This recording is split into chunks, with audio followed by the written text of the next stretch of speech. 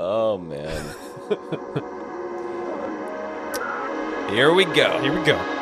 Welcome to Craft Comics. My name is Jarrett Moore, and joining me today, as usual, is Dan McHugh. It's me. I don't have anything clever to say because Jerry ruined my mind. I fucked everything up, and I will continue to fuck everything up and not apologize for it because it's my fucking show, Dan. And we're going to have some fun. Absolutely.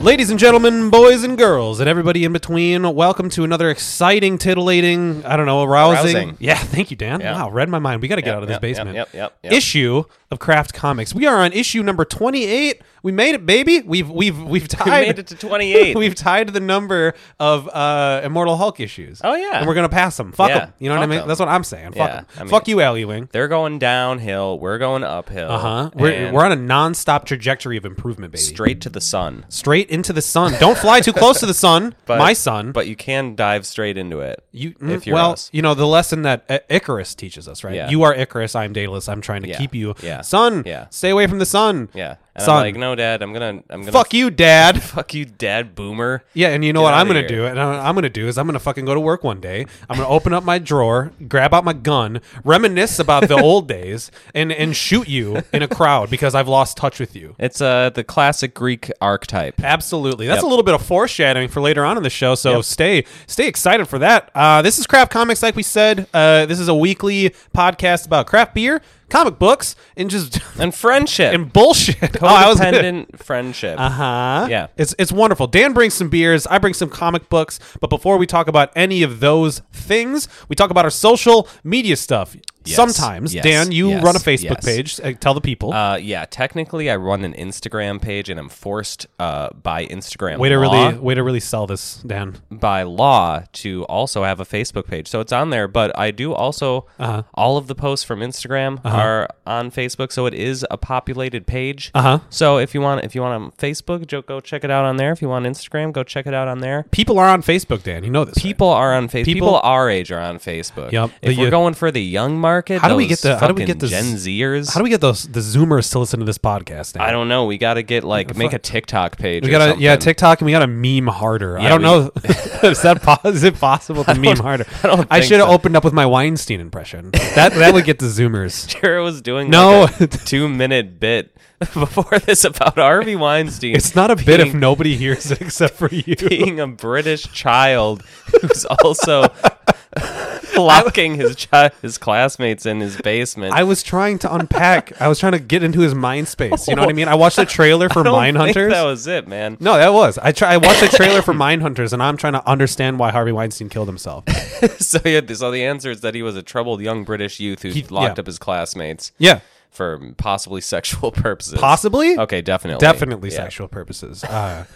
All right, so I'm glad we unpacked that. Maybe derailed. once we get a couple beers in us, you'll get back there. You get to hear the Weinstein. Baby Weinstein. We can cancel this podcast. Baby immediately. Yoda is done. Baby Weinstein, Baby Weinstein is the new in, hotness. Is fucking in. That's the memes that will get us Gen Z, Jerry. That's what I'm saying. The Zoomers Yeah. will get in this shit. This is not a podcast for This is not a podcast for anybody. Yeah, It's not a podcast for hardcore comic book fans. We don't really. Dan knows more than I do, which is amazing. Which because is he doesn't still know little. jack Yeah. shit. And then we I don't know. We read them every single week. We don't know a whole lot about them, but we have some fun. and we have some thoughts. We do and have opinions. Yeah, we have opinions on things This that we is have America. no. Yeah. We don't have to be educated to have opinions on things. Yeah, we don't have to have an understanding of the source material or No. really an appreciation of No. the source material to Not just at all. fucking yeet on it. You know To what I'm eat saying? on it and make a podcast about eating on it. Yeah, it's our prerogative as 30-year-old white men. Our opinions need to be out there into the world Cyberspace. because our voices need to be heard. What is that? What does the computer guy, the colonel say? Oh, yeah. Hi yee haw or something like Yeah, that. I didn't understand that. Hi but yo, I liked it. I like it too. Hi-yo, or something like that. Anyway, We'll get to get that. there. That's We'll also get there. also some foreshadowing. Foreshadowing. Before we talk about either books or beer, I like to talk about boys, which is boy. I was trying to go for alliteration with in the context of Weinstein. I'm not sure if that was a wise idea or not. Let's carry on. I'm going to ask Dan how he's been. That's a B word. I like to talk about Ben. how you have. Been. There, that's better. Yeah, I've been okay. I've been sick for the last week, as you can probably tell. But no one can tell that. You sound the exact same. I sound exactly the same. Your energy levels are low. You sound like you don't give a fuck. You sound like you hate me, and you sound like you're miserable. Yeah, but I'm also coughing while I'm doing all that now, so it's different. Have you coughed once? Yeah. Oh, I do like yeah. I do like a laughing cough thing now. If you make me laugh too hard, then I also start coughing. We'll get into that too. I'm sure that's foreshadowing of some kind. How come you didn't cough while I was doing my Weinstein impression? I did.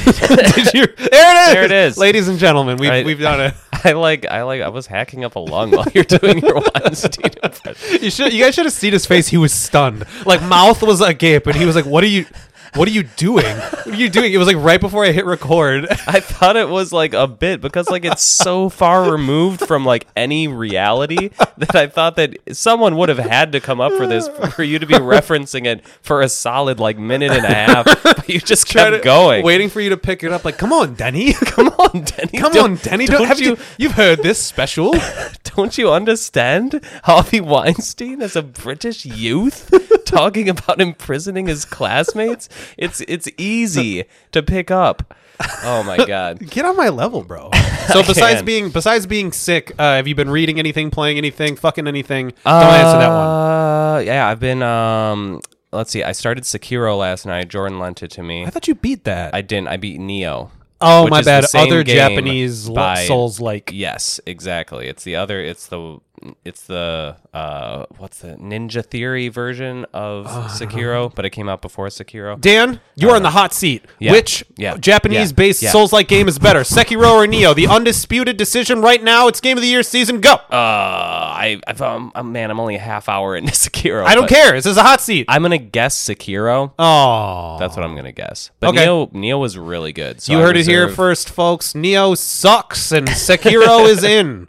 I will say that Neo like has some game breaking shit. Like I just looked up some builds online and they're like, oh yeah, if you get these 2 spells, like the entire game's super easy. Nice. I should do that then, and I got those 2 spells games. And then I did they have one spell that it slows down the boss's movement by 50%. Wow, that seems very good. For 8 seconds or something like that, which is the amount of time it takes to get a boss's health down to 50%. I was gonna say, yeah, you can in a Dark Souls game, if you're built right, you can kill a boss in about 15 seconds. So probably. After like the first few but the problem is they can kill you in like 2. Right? Yeah. It's a high risk, high reward kind of game. It is, isn't it, Dan? But Sekiro, I'm so bad at it, and the thing that sucks is game's hard. I'm used to in those games like just being able to go out and just get my ass kicked so I can learn the mechanics. But in this game, if you go out and get your ass kicked, you keep getting like cursed so that you can't like I don't know. It makes it harder to progress even. And what happens is. As well is your companions will start getting this like dragon blight or something like that. Yeah. So then you have to like live with the guilt that you're basically poisoning the people that are around you. You just know what I mean? By being sucking, a shit gamer. Yeah, by sucking ass. Yeah. Yeah. So it's a tough place to be. Yeah, that sucks. I'm probably gonna kill all my companions, but I'll probably end up beating it. I cool. Assume. But yeah, that's been fun. Man, there's more. Oh yeah, Watchmen. The season finale is tonight, and that show is phenomenal. You've been liking that, right? Yeah, you so keep good. telling me to watch it, and dude, like I know you're not gonna watch it because anything I tell you to watch, you automatically. That's not true. I watched Annihilation. Yeah, I guess that's like one thing. The exception to the rule disproves it entirely. That's how that saying goes. That's how that works. But yeah, I think that's about it. What have you? Oh no, I've also been getting into a little bit of Street Fighter. Street Fighter, because we've been watching it all weekend. That's right. That Capcom is Cup. It's Capcom Cup right now. Some of our favorite players are still in it. They're in that top 8. We got Idom, right? Idom's still alive. Who else do we really like? I feel like we saw Punk. Punk's alive. You don't like Punk, really? No, I do. Oh, you do? Okay. Yeah, I do. You didn't back in the day because he was a Korean player and I played Korean. So you I thought you said Korean. I was like, Punk is not Korean. No, he's not. It's like, what the hell? But yeah, so we've been doing a bunch of that. What else have you been doing? Fudo. Oh yeah, I haven't been doing Fudo. Fudo got married. You wish. I do. He's a cute. That's a cute man. He's a cutie. He got married, so that's why I think he's going to win CPT this year. What I've been doing, playing Pokemon. I reinstalled Fallout 4. I can't get away from that game no matter what I do. I don't understand. I feel like no one does. It doesn't have much replayability. Oh, it absolutely does. Yeah, it absolutely does. All right. For me, so the replayability comes with the fact that like I can basically install crazy mods and like new guns. So the way that I play these games, and this is probably why I get so much out of it. This is a nerd alert. Are you guys ready for the dork alert on a what a surprise? Yeah, everything we've been doing up till now has not been nerdy. Super cool. We talked about esports. We talked about Sekiro. Harvey Weinstein. I lost my train of thought. What was I saying? What was I talking about? Oh, so how I play these games is simple. It's very simple, Dan. I role play in them. So each time I play a character, they are different, Headcanon. In my head, right? Yeah. And so they use different weapons. They have different motivations. So even though I'm exploring the same places that I've explored, I am doing it in a different way and trying to think about it and put myself in their head, so it feels uniquely different. Gotcha. Also, I have so many fucking mods installed that I stumble onto things that I legitimately don't know if they're a base game or if they're a mod, and when the fuck I installed them and what it is in. You know what I mean? I stumbled across this thing called the Rabbit Hole the other day, and I was like, "What the fuck is this?" Yeah. And it played some like crazy weird noise. It was like woo. The fucking Wild Wasteland too. And I came across it and I was like, what the fuck? So I write it down. It's an elevator, and in there there's a bunch. It's like a single room with a locked door. And then the elevator I can take back out, right? And there's a bathrobe, and then a note. And it was like, please, you can have this bathrobe. And it's very funny. The bathrobe doesn't do anything. I was like trying it on to see if it opened the door and stuff like that. It doesn't do anything. It was like, the guy was just like, here, you can have this bathrobe. And then hidden around the wasteland, he said he hid 3 Easter eggs that contain fragments of the key to get into the door. Oh, God. And so if you find them, you can come back to this rabbit hole and open the door. And I was like, I don't know where this came from. I have no idea like what mod it is or if it's like part of the main game, because like the thing is like, and it's just hidden anywhere in Fallout the game. Yeah, holy shit. The three. Yeah. So, are you gonna look them up? I don't know. This is the thing. Like that seems, because I need to get my character motivation to do it, right? You know what I mean? So okay. Maybe she'd be keen. I don't know. Playing like D&D style. I've been playing D&D now. That's how I do it. Yeah. And so that's why I literally have 1,000 hours into Skyrim, and why I have like 500 hours into Fallout 4. Like, because it's just like each time I play it, it's a completely different experience for me. Right. Nice. It's cool. I like it a lot. Way to go, man. So you found your bliss. I've been getting into, I've been like desperately trying to get back into some fighting games. I've been playing a little bit of Guilty Gear. I've been playing a little bit of Street Fighter. I've been playing a little bit of Blaze Blue. Just kind of trying to find something that sticks. I think I kind of do want like an anime game. Yeah. And then also Street Fighter, you know, I want a supplement, you know what I mean? Because I feel like Street Fighter got me I was so into it. I got a little bit burned out on it by just playing Street Fighter. And I get like to get good at it, you need to do that. But also like, I'm never going to get that good. So I might as well just like get good at other stuff too. Yeah, I hear you. So that's kind of what I've been up to. I've been reading anything. I don't read. Watching. We started Miss Maisel season 3, and then The Witcher is coming out. Yeah, that's coming out soon, right? Actually excited for it. I am too. I'm like, I'm not like totally jacked for it, but I love Henry Cavill. Yeah. And I like The Witcher. Yeah. And the trailers didn't look bad. Yeah. So yeah, I'm excited for it. I'm on board, and I can't wait to be like, I know that guy. Yeah, I know that guy. Yeah. I get this reference. I get that reference. I played that game, so it should be cool. Did you play any of the other Witchers or just 3? 2 and 3. Okay. So I definitely pirated 2 when it came out because I was in college. Yeah. Early college, I think. Did you beat it? Yes. Was it good? Yeah, it's a good game. It's definitely not as good as 3. Yeah, I mean, yeah, it's definitely not as good as 3, and it's definitely a different game. Just like The Witcher 1 to Witcher 2 is a drastically different game. The Witcher 1, I tried to go back and replay it, and it was rough. 2 is actually pretty remarkable for the time. If you go and you look at that game, I look back at 2 and astonishingly good looking. Yeah, you know what I mean? It looks good, and like it sounds pretty decent too. Like, the script and the voices and script stuff. is good. Voice acting was good. There's no Yen in that one, so you really get like an affinity for Triss. Oh. Like, so Triss is the main character. And that's why you stand Triss. That's why I stand Triss, because Bae, right? You're a Yen guy? Yeah. Let's turn this podcast into a waifu war, dude. Across the Triss aisle. was not interesting in 3. I don't know if it was like it may be that they were kind of relying on 2 for like her character for you to be like, she wasn't around a whole lot in 3. Yeah, and when she was around, she was just kind of like bland. Like I didn't get a good feel for her as like a independent character with like her personality. You may not have gotten the context because You may not have understood the subtleties, Dan. It may have gone over your head, but no, what I'm trying to say, like, what I'm trying to say is like, her. I don't. Do you remember her like little side quest where you go on a date with her? Yeah. In the garden or whatever. Yeah, that was cute. That's actually profoundly sad. That whole entire thing is very sad because like, basically she kind of lied to Geralt about his memory, you know what I mean, and was like, oh no, we're dating, you know what I mean, and when he gets it back and remembers Yennefer, he's like, we're done, you know what I mean, like sort of thing. And so them sort of reliving what they had, it's actually it was a pretty moving, sad thing, and that's why she kind of gets drunk during it, and you have to kind of take care of her. Remember that she's coping with it, and with that little bit of context in there, it actually I loved that. That was like one of my favorite ones. Yeah.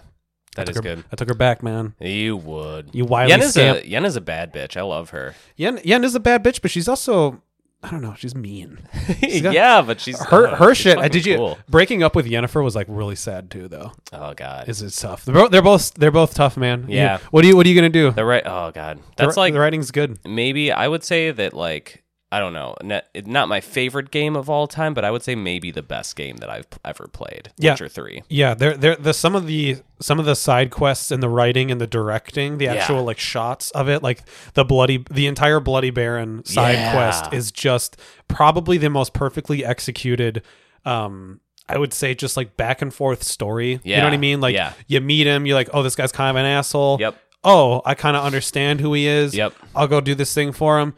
Oh, he kind of is an asshole. Yeah. Oh, but like he's still that guy who's like profoundly like repentant for the shit that he did, and you're like, oh my god, the writing in that game is so like good. Better than I would say like 95% of television, like books, any media. It's just it can stand toe to toe, which is pretty rare for gaming. And it has the best line from the Bloody Baron in any piece of media I've ever read, when he's describing like the morning after his wife and daughter left him. Yeah. And he says that he wakes up like because he passed out drunk, and he says, breeches heavy with me own piss.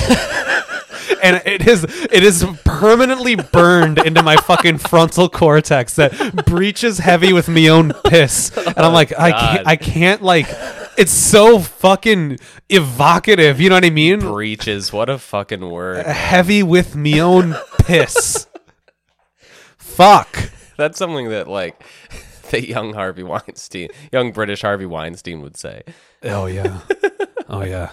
Absolutely, he would. Good stuff. Well, shall we move on to beer? Yes, about that absolutely. Absolutely. I think it's time to talk about beer. And Dan, you brought a doozy this week. I did. Couple doozies. I went up to a cabin with my friends last weekend, which is why we didn't record. A cabin in the woods? Yes, a cabin in the woods. We did not die. It was all great. Though I almost died because I was pretty sick. Real? Yeah, I had like Crystal had like some bronchitis mixed with something else, and she had to take antibiotics. And I caught like just as she was coming out of it, I caught a nasty piece of it or something. Head cold, yeah. But it was just a cold. It wasn't that bad. But yeah, I was like right in the middle of it. I like went up to the cabin, and I had to decide whether or not to drink, and I made everyone like a round of old fashions, and I had a sip, and it was just like so good. So then I just made old fashions for myself all night, and it just didn't help. Surprisingly. Well, no, you think it would though. It sterilizes the throat. You know what I mean? Exactly. It sterilizes the throat and the gut. It's medicinal. Yeah. You know what I mean? The Irish cold medicine. Yep. But while I was up there, we went to a store for liquor and store for liquor, a liquor store, as some might call it. You guys. Dan can't read and talk at the same time, which is why he's trying to read the bottle, and he's like, and we went to a store for liquor. They had alcohol at the store, and I bought it at the store. Oh, so this is Goose Island, Bourbon County, the original, as the label says. This is a very limited edition release that Goose Island distributes every year. They sold out in Madison in under a day, but they had a bunch up north. So my beer friends who are super into like limited release stuff, I don't usually go for the limited release stuff just because it's too much work. But they found it up there, and they're like, "Oh yeah, this is super rare. It's not in Madison and shit." So you bought a bottle.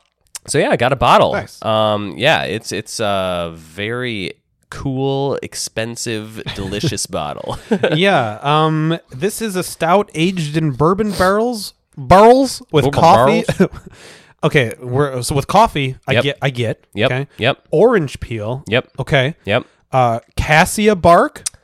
Maybe. Sure. And then panela sugar. Yeah. Do you know what those last two are? Nope. Me either. Not at all. Do you taste the panela sugar? Absolutely you sure. do. Yeah. Do you taste the cassia bark? Probably. Absolutely you do. I don't know what it tastes like, but if I tasted cassia bark and then tasted this, I'm guessing I could pick it out. I bet if you took a little nip, A little nipple little of nipple, a little cassia bark. Oh, yikes. Yeah. Woof. So yeah. Shit. I don't know. I do taste orange peel. Yep. I do taste bourbon barrel. I do taste coffee. So the other stuff that I'm tasting must just be cassia bark and panela sugar. Yep. It's syrup. It's very good. Scissor. I think. Do you like it? Yeah. Do you not? Jared. It's exclusive. You have to like it. It's very exclusive. Goose Island limited release, Jarrett. It's pretty good. I think it's pretty good. Yeah, me too. Yeah, it's a nice stout. After last episode, I didn't want to look at a stout. I didn't want to think about a stout. But we've given enough space, enough distance. It was 2 weeks ago. We're ready to move on. We are ready to move on with our lives and to another stout. And this is it's chocolatey, coffee-y, fruity. I would say fruity. Yeah, there's some fruit there. Dark fruit notes. Would you say stone fruit? Stone fruit oh, notes. Yes. Wow, yes. We're getting in it now. Reminiscent of jam, figs, and raisins. Sure. And apricots. You're just really into British accents today. I was Weinstein. That was Weinstein. It wasn't you. It was Weinstein. That was Weinstein. That was the Weinstein talking. Yeah, Weinstein talking. You don't want any of that evil. No. You need to exercise me. Splash some holy water on me, Dan.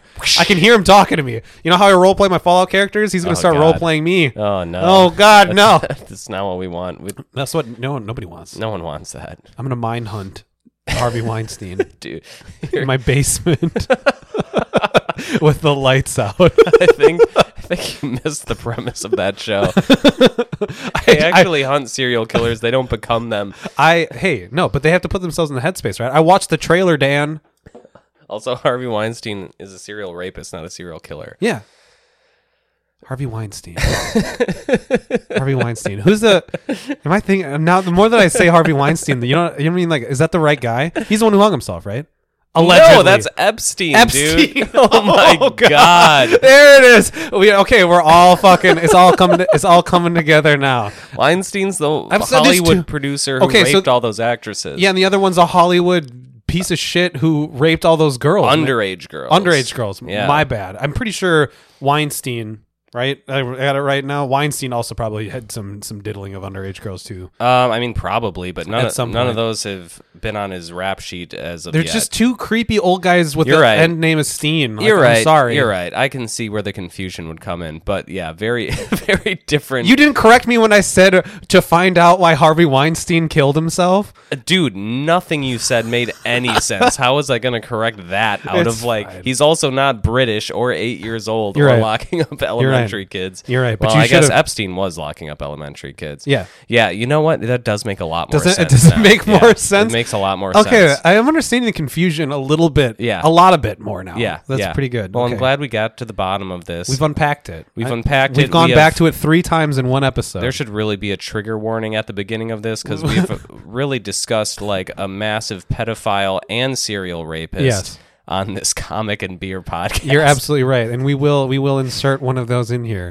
I think we should give ample warning at this point. These poor listeners. Yeah. Anything else we want to talk about this beer? Do you know anything about Goose Island? Yeah, they're from Illinois. They're really good. They have a really good saison. Damn it, I can't remember the name of it. It's like a name, like Lucia or like... Oh! You know what I'm saying? I do. I know what you're talking about, but I don't know the name of it. I've been to the brewery. It's a really nice place. They have a really cool tap room in Chicago. Is it on an island? No. Well, I don't think so. No. Is there an island in Chicago? I don't know. It's on the ocean. No. Well, the freshwater ocean known as Lake Michigan, as a lake. Yes. They are on Chicago isn't where the brewery actually is. But I don't know, maybe they moved around. I don't know the reference. But it Dan's is fed up with me right now. It is a super cool tap room, and they do make a lot of good beer. Cool. That's all I know about That's it. amazing. Yeah. Way to go, Goose Island. This is a pretty good $20 bottle of beer. Yeah. I'd say this is nice. Yeah. I'm also curious as to what it would taste like if you did age it a bunch. Oh my God, that was a big gulp of 13% alcohol. How's it feel? It feels good. Okay. You know, I gotta get some coconutty. Do you get coconut? Or I wonder if that's just because I've been drinking a lot of coconut stouts. No, I do kind of get a little coconut. Yeah. I'm not crazy. Yeah. No, I mean, I don't know what it's from. Maybe It's on the finish. But I don't know. I think this is a really nice, with all the shit that's in here. It's like, I don't know, the beer that we had 2 weeks ago, there was also a ton of shit in it, but it really kind of balanced out pretty nicely, I think. Yeah. And I think this is kind of the same. I think the one last week, which is, I still have one in my fridge, which is telling, right? When you leave a beer here and I don't drink it. Oh, yeah. It's telling, because I thought that one was a bit excessive, and like it had a lot of stuff going on, like sweet, dark, chocolatey, coffee-y, spicy, jammy. Yeah. I was like, it's all a bit much for me, but it was fine. This is much better though, in my opinion. Yeah, I like this one better. I thought they were both pretty like easy sipping, but I guess it is like still a super burly stout, and it isn't a tall boy. So honestly, any like stout, no matter how well balanced it is, if you drink it in a tall boy, it's always a lot. You're always like, I don't know what it is about that 4 extra ounces, man, but they really kick you in the ass. No, I know. Yeah, I always like go looking in my fridge, and it's like, oh, I've got this tall boy stout that I could drink. Is it really that kind of night? And then I proceed to drink like 5 other beers, and it's like it easily could have been. I don't know. There's something intimidating. There's something about starting with it, too. Yeah. You know what I mean? Like, if I'm cracking this shit open, things are going to get weird. But there's also something intimidating about finishing with it, because then you're like, oh, I've already had a drink or two. You're right. Am I really going to open this like 13% stout? That's the rub, right? You've had 2 beers. Yeah. It's like 11. Yeah. You know what I mean? Like, it's late, but it's not that late. Right. And you're like, you're still a little bit, you want another one. And you open up the fridge, and there's this fucking just 16-ounce, 13.5% fucking bourbon barrel stout.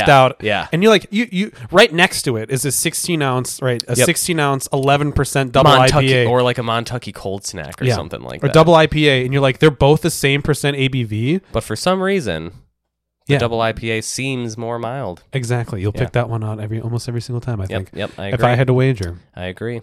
So that was Bourbon County by Goose Island. A good beer made by good people. Yes. And I can say that confidently. Reviewed by one good person and one terrible person. Yeah. And I think I'm the terrible person in this episode. Oh, for sure. Yeah, absolutely. So sorry to the listeners. And thank you so much for putting up with me. All right, well, it's time to transition to talk about some books. We don't want to shout out any other sex offenders before we get started? Are there any like good ones to shout out? I don't think so. Those are the 2 most topical ones. Yeah, right? you're right. Cosby, Louis C.K. Yep. Fucking Louis C.K., you fucking asshole. I know, I dude. loved I that loved guy. him. I fucking loved that guy, and he's a piece of shit. And like, not only is he like kind of a piece of shit now, his comedy is also more shitty because it's like driven him to the right or something. Yeah, like now that. he's just whining about fucking about PC culture and shit. Fuck you, like, dude. Oh, dude, quit. Just like own your shit, man. Yeah. And like my thing with Louis C.K. is he tricked me into thinking he was a fucking me too, down to earth, fucking progressive, like, funny, nice dude, charitable. Like, yeah, I know. I feel exactly the same way. Asshole. Sucks. I'm pissed. Sucks. Speaking of being pissed, we're going to talk about the Immortal Hulk. Yeah. The Hulk is pissed. We're pissed about this current arc of the Hulk. So everybody's angry. The time will tell if we turn green and start breaking things. Yep. This is Immortal Hulk. Now that's what I call socialism, number 28. I tried to write some funny flavor text for these, so you give me some. Nice. That was pretty good. Give me some feedback on this one. Number I like 28. that one. This is written by Al Ewing with Tom Riley and Matthias Bergara on art. Chris O'Halloran on colors, and Corey Pettit on the letters. Dan, this is your baby. This is your my baby. Blood child. This is your little fucking baby boy. Yep. Tell me about the Immortal Hulk number 28. Also, IGN's Comic of the Year. IGN's Comic of the Year. IGN does suck. Be but reviewed honestly, on IGN's Podcast of the Year. That's not true. No. At all. No. But I don't know. Maybe someday. Maybe Jared. someday. Shoot big, man. So yeah, this is not if I keep talking about Harvey Weinstein. Yeah, no one's we're not gonna get any sponsors or shout outs. Yep, for the that. one person who picked this one up this week turned it off immediately. Just absolutely just like, like, oh whoop, man, these guys are really just awful. into some interesting topics for a comic book podcast. I'm gonna check this out. Oh my god. Oh my god. So yeah, Immortal Hulk, as Jarrett said, Socialism Edition, Bernie Sanders Edition. Bernie Sanders smashed the billionaires. This envisions Hulk as a anti-capitalist revolutionary who's out to take down the big corporations a singular big corporation. I don't really know why he's targeting them specifically. They are run by a giant half man, half minotaur. Yeah, because which if I he's- guess is just a minotaur. You know how anticlimactic it would be if he just like fucking shattered Jeff Bezos' fucking face on his knee, and that was the end of the arc. You know what I mean? Like he broke into the fucking office and just like Bezos is like, oh my god, you know what I mean? Because this guy, this minotaur is like cracking people's skulls and stuff. You know, he's a bad mamma jamma. You know what I mean? Yep. So Bezos, you know, he's a bad mamma jamma too, but he's not cracking people's heads in his hands. Yeah. So this book is very kind of like current, derivative, I would say. It's just like, what if the Hulk started a like grassroots revolution against the billionaires? Again, Bernie Sanders edition. So like there's a bunch of teens wearing Hulk masks. They're protesting the big billionaire corporations.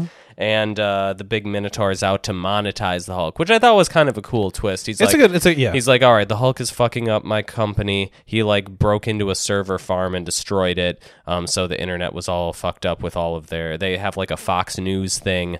That they YouTube make. channel. They have a YouTube it's channel. So it's this okay. So the only thing I really liked about this is he starts creating the Hulk masks that the protesters buy to protest his corporation. Yeah, I thought that was clever. I thought he was going to go the route of like poisoning the masks or something like that. But yeah. He didn't. He just went, I'm just gonna make the money off of it. Well, I mean, that's bad business, right? If you sell masks that like kill you, sure. People are probably gonna stop buying them. Sure, yeah. But yeah, I liked that part. The rest of it was kind of meh. It's just like, I don't know. When they built it up as, again, like I complain about this every time, but they built it up as like the Hulk being a big villain who's going to put an end to the human world, yeah. And really all that turned out to be is like, I'm going to take down the corporations. And like the Hulk has never had like an anti-corporate bent, really, that we've seen. So it kind of came out of nowhere. It was a huge misdirect. And now he's just like a hero again, taking down the billionaire Minotaur, which is bizarre. Yeah, it's weird. It's a weird editorial decision, and I almost wonder if I don't know. I have this thought in the back of my head that like Marvel was like looking at the shit that Al Ewing is doing and being like, oh, okay, you can't go that dark with the Hulk. You know what I mean? Like, yeah, he can be like, you know, it's some fucking asshole in a boardroom somewhere. You know, and it's like he's like, the Hulk's an Avenger. Yeah, you can't be running around ending the world. But this is issue 28. Yeah, well, you know, that's what I'm saying. Like so, it's been a while that it's been pretty dark. But yeah, but I don't know. Maybe they're trying to wildly popular, course correct or something. Like maybe they saw the sales numbers on this, and they're like, oh, what's that about? And they're like, oh, well, you know, the Hulk's actually a bad guy. And they're like, oh, he's an Avenger. Mark Ruffalo, we got a contract. You know what I mean? And so I don't know. The whole thing is odd to me. I agree. It's a huge gear shift for the whole series. For the whole Immortal Hulk series. Like if this was a spin-off thing, I don't know, fucking like there's nothing the Hulk and Bernie Sanders team up to fight the billionaires. I'd be into it. No, I wouldn't. But there's I wouldn't be. But there's nothing horror based about this, and that's the whole premise of this book. So it's super weird. It is. We don't really like it that much. Yeah, this book suffers. And I had a thought. I have one of them. I had two thoughts. One of them, and maybe the other one will come back to me. This book suffers for me in two different ways. One, it's too I got it. It's too current. The whole thing feels it plays a little its hand too close to its chest. You know what I mean? Like, if that's the right analogy, I don't know if it is or not. But it's like. It's too current. It's too like topical. It's too, like with the whole on fucking the nose. So there's a subplot in this that involves a dad and his daughter. And the dad is like man, I remember when I was a kid, things were so simple. You know, gays couldn't get married. You believed in God. Black people couldn't vote. You know, the good old days. Now my daughter's got blue hair and an eyebrow piercing. And piercings, yeah. And I don't know who the fuck she is. Yeah, and so literally that's what he says. It's like he says that like when she looks at him, it's like an alien staring back at him. Which I'm like, and then he's like, and I'm like, oh, I'm not with this guy. You know what I mean? But I'm understanding this guy maybe to some degree. Yeah. He leaves for his job. And then he pulls out his gun. He's a security guard. A security guard. He pulls out his gun. And then the most baffling thing happens. He points his gun at his daughter in a protest, recognizes her. Yeah. And then says, but if it's like, there's that alien look. I recognize that one staring back at me. But if I squeeze the trigger and I say I feel threatened, I know the law. I can kill her. And he shoots his own daughter. Of course, the Hulk shows up, retcons the entire whole thing. Whatever. What the fuck? You know I don't know, man. The whole thing is like I said, it's too fucking okay boomer meets, whatever the boomers think of the young people these days. I think pandering is the word you're looking for. Maybe it's fucking pandering. Maybe it's pandering, but pandering to who? That's my but that leads into my second point, which is what the fuck is this book trying to say? Yeah. Because it does not paint either side in a good light. It's not like it's like yeah, you rah these fucking teens with their Hulk masks smashing shit. Like, it's not painting them in a good light, and it's not obviously it's not painting the fucking security guard in a good light. It's not really painting the teens in a bad light. I wouldn't say it's like I feel like I don't know. I like I said, I couldn't find a message to this book. I couldn't find a purpose to this book. I think it's just like corporations bad. Like, is it though? Boomers bad. That's like is that what you got from it? Okay, I didn't even pull boomers. I didn't even pull boomers bad. I just pulled everyone bad. Well, that was the whole point of the like dad storyline, right? And like, oh yeah, I mean he and sucked. It's so comical and like over the top that like he would kill his own daughter. Right. I feel the guy who was like unable to even say a word to her at breakfast is like now like got the iron conviction to pull a trigger on this girl that he's like having these having fond flashbacks of her and being like, I wish I could just go back to the old time. Oh well, better kill my fucking daughter. You know I thought it was like an overly comic simplification of like yes, I will say that, but white people also racism and sexism. Also, I will say that it was an overcomically simplified version of young people too. Yeah, she has 0 lines of dialogue. For in the entire thing. There's like, she's got blue hair. She's a revolutionary. She's you know what I mean? She's just a. So that's what I mean. This book is lacking substance. It's lacking something for me to like actually a real message. Right. There's nothing to it. Yep. You know what I mean? Other than corporations bad, but that's not that's not a message. That's not a purpose. And I think Al Ewing's a better writer than this. I don't know what's going on. Yeah. Like I said, a part of me, maybe my own fucking tinfoil hat theory shit is that this might be a little bit of direction from Marvel's editorial staff being like, you got to rein in the Hulk being a bad. The Hulk can't want to end the world. Yeah. So maybe you can make him like end like the bad capitalist world or something. Here's an analogy I'm going to hit you with, Jerry. Maybe similarly to the corporation selling Hulk masks to the teenagers to fund this revolution, Marvel Comics is similarly pandering to the anti-corporate movement without adding anything of substance to actually say to it. What do you think about that? I would absolutely 100% believe that Disney, the Disney media conglomerate, is run by a real Minotaur. Yeah. Who's like smashing people's fucking heads as we speak. Like, he's like, yeah, that's what happened. Yeah.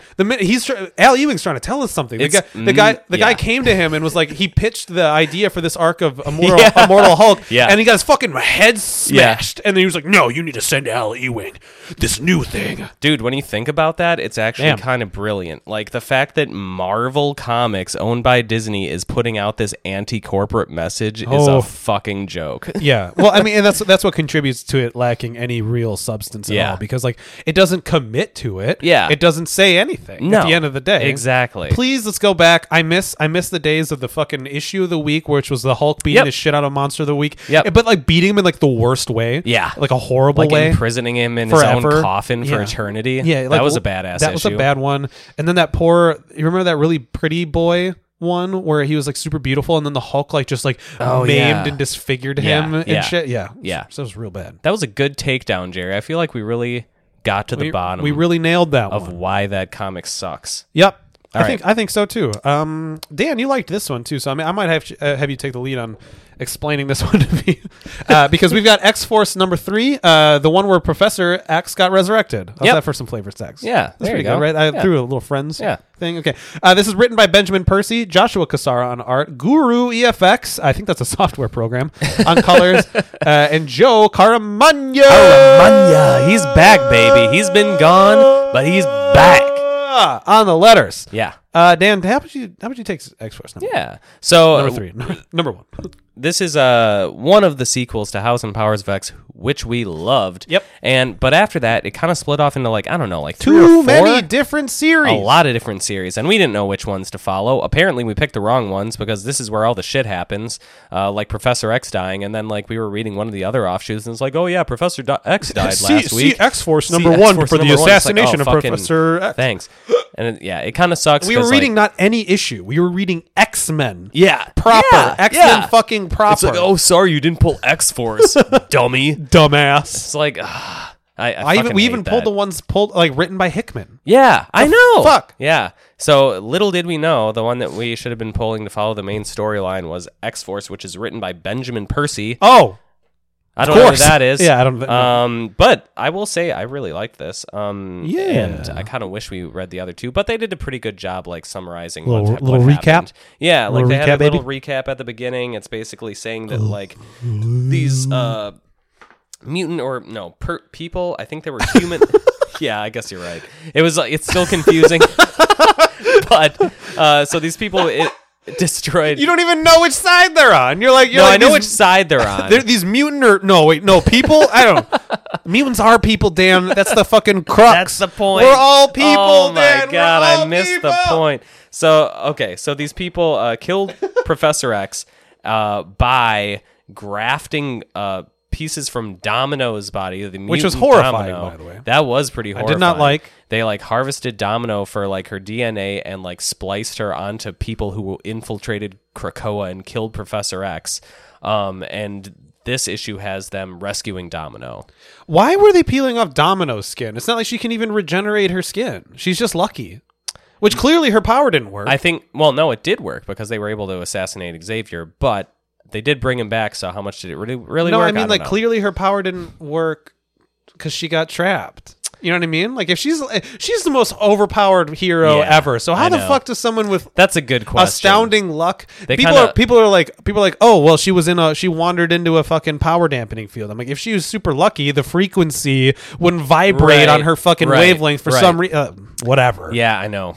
That's why you shouldn't make a hero like that, I don't think. Yeah. Or keep her around very much because it's so easy to poke holes in everything. Yeah, it's true. But also she is really fun, so I'm glad that she does exist. Also, that's the comic book nerd way. I have to be like, well, actually, if you think about it, I found a plot hole in the I feel like they could have come up with a better explanation as to how they got her. Maybe they did in another issue, but probably not. As seen in the one of the other series that we didn't pull. Yeah, fuck! Exactly. So they were stripping Domino, and this one has Wolverine and stripping Domino's skin.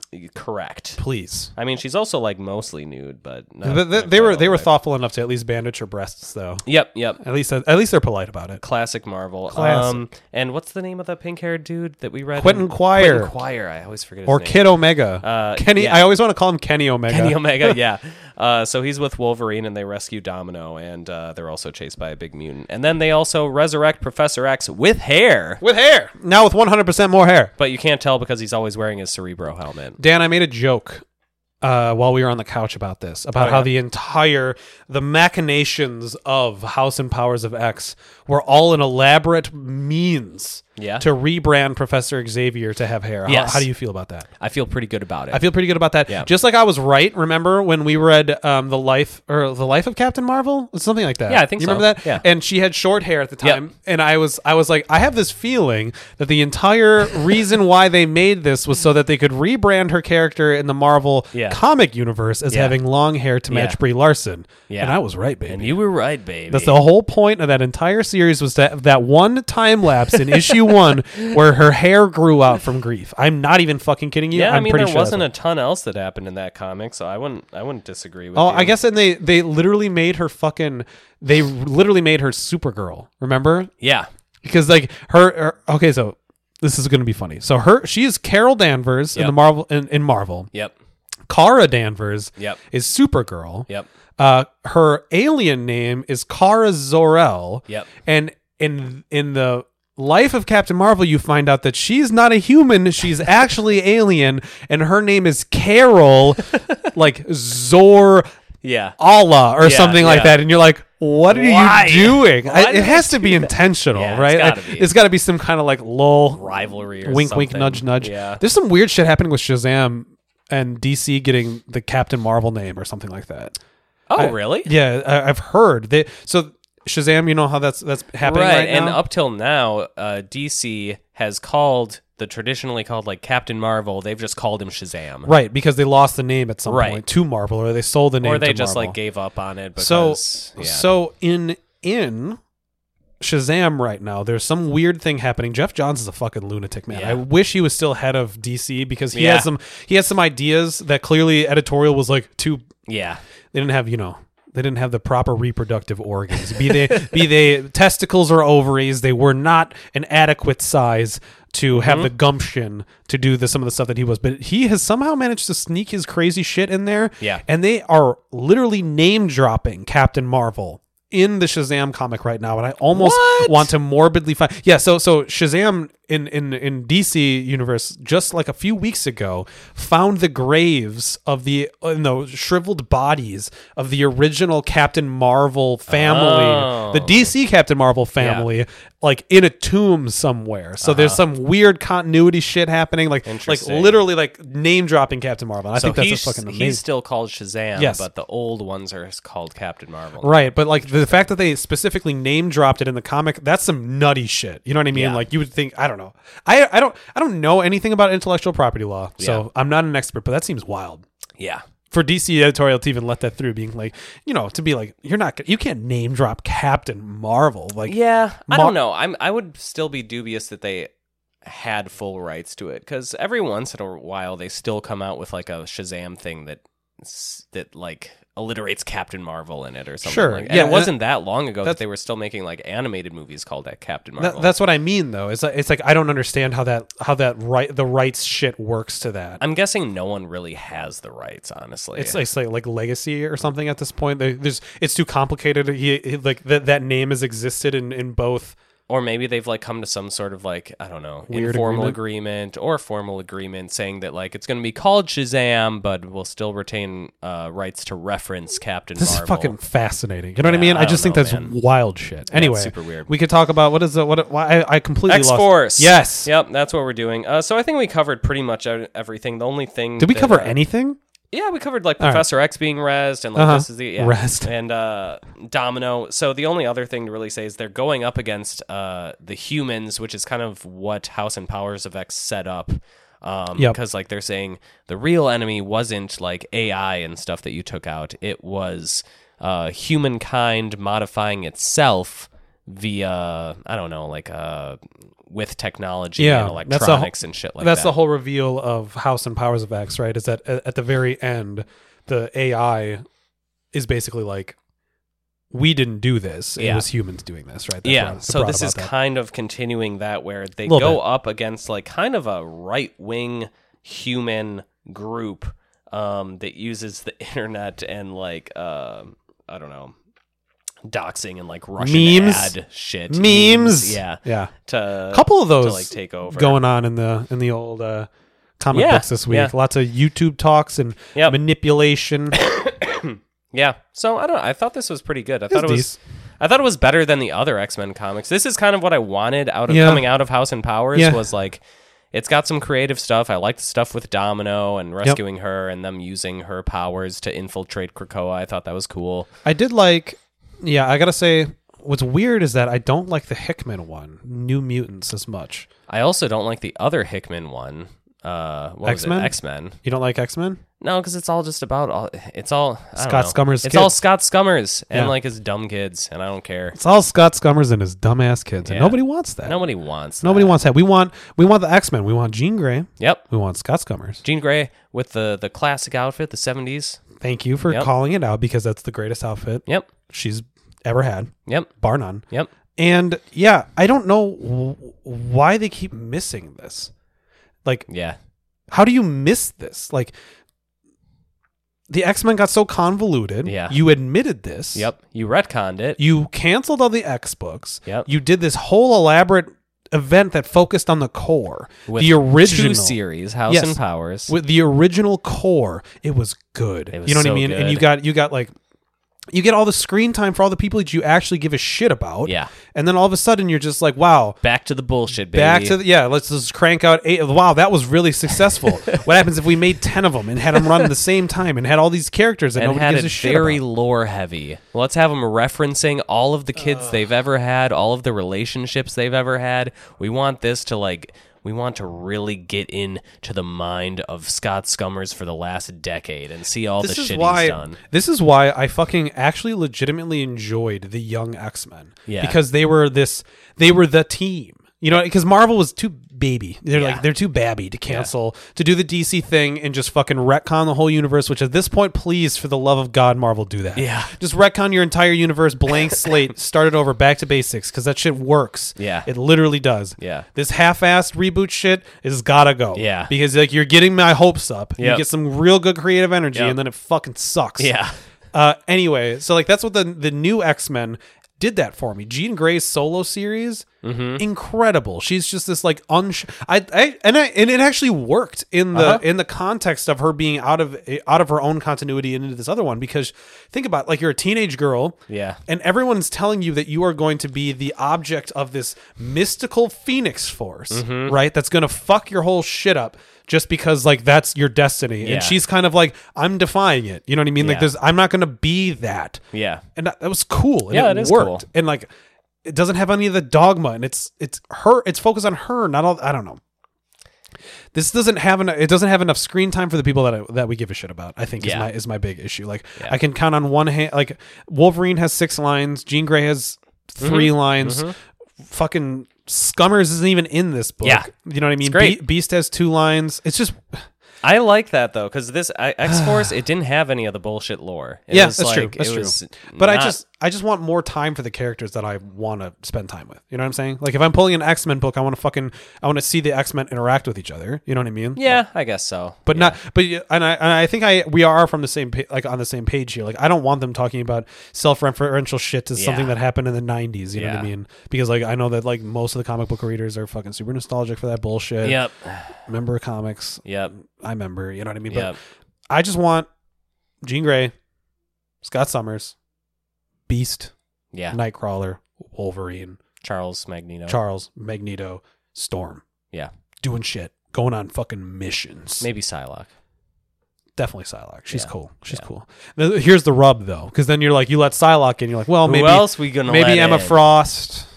Definitely Emma Frost, right? And then Juggernaut. I always like Juggernaut. Juggernaut's classic X-Men. Yeah. We'll say Juggernaut's classic X-Men. Yeah. No Cable. Fuck Cable. No, Cable's too... No, I kind of Cable's like too Cable, 90s. but he's too convoluted. He's 290. And he brings too much bullshit, all the time travel and junk. Is he their kid? Yeah. Fuck them. That's the all I can say. future. I don't want no kids. Yeah. No fucking kids. Get No the kids out of kids here. allowed. I get the No comic kids book or old men allowed. the comic book readers, they old men and they love changing kitty diapers. Yeah. Yep. I ain't Not about us. it. Not us. Not for me. So this is the last Marvel book. Okay. We're transitioning away from X-Men. I feel like we beat that Yep. horse into a paste. Yep. We've got Friendly Neighborhood Spider-Man number 14. Aunt May still has cancer. Written by Thomas Taylor Thomas. Yep. Marguerite Sauvage and Ken Lashley on art. Marguerite Sauvage and Rochelle Rosenberg on colors. Marguerite Sauvage likely coloring in authoring, illustrating her own artwork. Yes. And then Travis Lanham on the letters. And I'll take this one. This is a very cute little story. Friendly Neighborhood Spider-Man is all... you know what? It's all about cute stories, baby. It's all about cute stories. Well, sometimes. Typically. Sometimes it gets a little bit convoluted. But you know what? For the most part, it keeps it grounded. Yep. And it's very much about Friendly Neighborhood Spider-Man. Yeah, imagine that. It's a book that's like about the thing that it's advertising. Yeah. You know what I mean? So this is all about Peter Parker being an all-around good guy and the positive effects that he's had on people throughout his life. He gets down on his luck sometimes does. and people help him out. Because you know what? that fucking is the right thing. And if the right thing this was to do. this was a feel good. Yeah. I want to hug was it. Warm. I want to spoon this fucking. It was fuzzy. I want to spoon this book while Yep. I fall asleep. You know, sucking on a bottle full of warm milk. Yep. Because this is all about Aunt May having cancer, and who Yeah. doesn't love that? You know what I mean? Fuck. I'll Aunt admit, May. I fucking hate the fact that Aunt May has cancer, but this book did it right. It did it right, and I will explain to you why I did it right. So, this book opens up with a flashback to one of the very first. You're assuming this is one of the very first nights that Peter Parker stayed with Aunt May and Uncle Ben After his parents died. After his parents died, and he has run away, or he had run away. Yep. And Uncle Ben had just got done yelling at him For running away. Right? Understandable. You Yep. know, the kid's probably fucking traumatized and has a new fetish. You know what I mean? He loves getting screamed at by old men now. That's his top porn result search, but it's fine. We've all been there. We've all been there. And but then Aunt May comes in and basically is, plays the good cop to Uncle Ben's bad cop, and is like, I understand, and Peter makes this comment about how this isn't his home, and she's like, oh, you'll realize it's your home someday, and I'm going to be here all night. I'm going to get choked up just saying it. Shit. I'll be here when you wake up. And I'll be here when you wake up. And so then hard cuts to Aunt May about to go under some kind of operation or surgery or something like that, probably to get the tumor removed. If I had to guess. And Peter Parker makes a promise to her. Peter Parker picked a pipe of pickled-berried peppers. Makes a promise to her. And, are you impressed that I did that? No. No? Come on. Give me a little bit of credit. That wasn't even the right rhyme. Well, Keep going. I didn't want to... Okay. It was a System of a Down lyric, Okay. but I didn't want to... Okay. Oh, okay. Yeah. Anyway, so...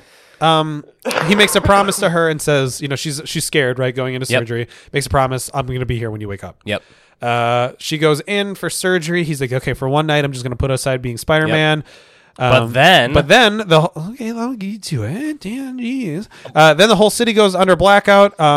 Somebody has shut down all the power in the city, and he's like, "Fuck!" And he starts swinging, right? Because he's about all the bad mamma jammas are going to come out and start robbing shit and looting shit because the power's out. But then the first crime scene he goes to gets interrupted by, I don't remember what superhero it is, but some superhero is there, and he's like, "Wait, what's going on?" Miles, I think. Yeah, it's Miles. Yes. Yeah. Other Spider-Man. He's like, you're not from around here. And he's like, oh, but we heard about, Aunt May and we're in the city. I don't know how they got there that fast. I'm not going to think about it too much. He's like, but we're here for you tonight. We all heard about Aunt May. Like, we've got the city. And then fucking Human Torch shows up. Mm-hmm. Jessica Jones and Luke Cage show up. And the old Spider-Woman from the previous arc of this book. Yep. Spider-Woman shows up. Fucking Iron Man shows up. The Thing shows up. The Fantastic Four, and they're all in Manhattan. And they're like, "Hey, Peter, we got your city tonight. You go be with Aunt May." Yeah. Which I was like, really. I'm like, oh wow, that's nice. really nice. That's really sweet. But then he goes back to the hospital. Finds out that this whole thing, this is still kind of works. I liked it. It worked a little less for me. I would have liked to have just gone back. Like that would have been the finale of it, and then he would have just gone back and been with Aunt May for it. But this one works a little bit. Like this too. He goes back to the hospital to be with Aunt May. This kid name drops a kid who he thinks shut the power out at his school. Yep. So Peter Parker goes to this kid's house. He's an Uber hacksaw. Yep, he's a lead hacksaw that you only saw in like the mid 2000s movies. That are pretty much an extinct species now at this point. And he is basically just like, hey, can you just not do this tonight? Can you do this any other night? And the kid takes his helmet off and tells all of his boys to stand down. Yeah. They turn the power back onto the city, and he's like, hey man, you've saved my life a million times. Who am I to tell you not to do this right now? Just sorry I fucked your life up. Yeah. And then somehow Spider-Man still gives the kid an inspirational speech, says, I get that the city hurt you, it let you down, but you're super smart. Don't fuck your life up like this. Do something good with it. And he's like a child living on his own because he hacked the welfare system to program parents that didn't exist into it. He's like, oh yeah, my guardians are an astronaut and like an astrophysicist or something like that. Yeah, and so then he swings away, presumably leaving the kid, hopefully, I don't know, in a better mind state at least. And he like kind of made reference to like, I'm gonna check back and see that the city takes care of you later. Right, that sure, kind of thing. Sure. But then it just ends with him waking up and Aunt May waking up and he's there. And Aunt May wakes up and he's there. I would have been pissed if he wasn't. If he wasn't there, I would have literally thrown this. You remember when he was friendly neighborhood Spider-Man? Do I ever? And he said he wouldn't be there for Aunt May's cancer. It's like, treatment. Sorry, I'm busy. I got Aunt some May. stuff going on. Fucking that's dude, not very friendly neighborhood. That's the Spider-Man most furious I've been on this entire. You were ready podcast. to throw the gauntlet at Jonathan Taylor Thomas. Oh, Jonathan Taylor 100%. If he was here, I still would have laid into him. You would have thrown the gauntlet. I would have been like more nervous about it because he actually is like pretty accomplished, but I'd be like, But sir, please do forgive me for this statement. Yeah, forgive me for this, but what the fuck? But how dare you? Yeah. Tom Taylor is a very good writer. He did Deceased, Injustice. He was the one who actually came up with the idea of Injustice, which ended up going way longer than it had planned to. And it deserved to, frankly, for the concept of it. I'm not saying deserved to as in because writing quality was the writing quality of Injustice and the Deceased. Video game or the. You're still talking about the comics. Yes. Okay, yeah. The writing quality of the comics is way better than that fucking concept deserves to be. Like, yeah, for sure. Because the concept is, what happens if like superheroes were assholes? What happens if Superman sucked? It's like, who hasn't done that before? But yeah, the comics were apparently pretty good. It was created initially just as a fucking cash grab for the video game. Yep. And then it ended up going for like 2.5 years or something like that. Taylor Thomas just fucking shredded it. What a legend. So that's, I don't know, that's cool. Absolutely. Well, shall we take a break, Jared, and maybe wet our whistles once more with yet another beer? Let's do it. All right. I'm excited. Here we go. We are back. Refilled, refreshed, reloaded. We tried to watch some Street Fighter in the meantime, but it's a Pocky halftime show. It's the Pocky halftime show of the Capcom Cup because Capcom Cup is sponsored by Pocky, and Red Bull, which is how would you describe Pocky? Pocky is a Japanese cookie. It is Japanese? Yeah. Okay. It's a Japanese cookie. It's a stick. It's a thin little crisp stick. It's like a pretzel stick, but without the pretzel. I wouldn't call it a pretzel. I would call it more of like... But it is a like bready thing in stick it's form. A wafer. Yeah, I would call it more of a wafer. A wafer stick. A very thin wafer stick that covered is in chocolate. Dipped in chocolate. Yep. And that's Pocky. Yeah. It's pretty good. Actually, it is pretty good. The strawberry ones are good. I thought it was very bizarre that they were sponsoring Capcom Cup. I think it's great. They have fucking... I do too.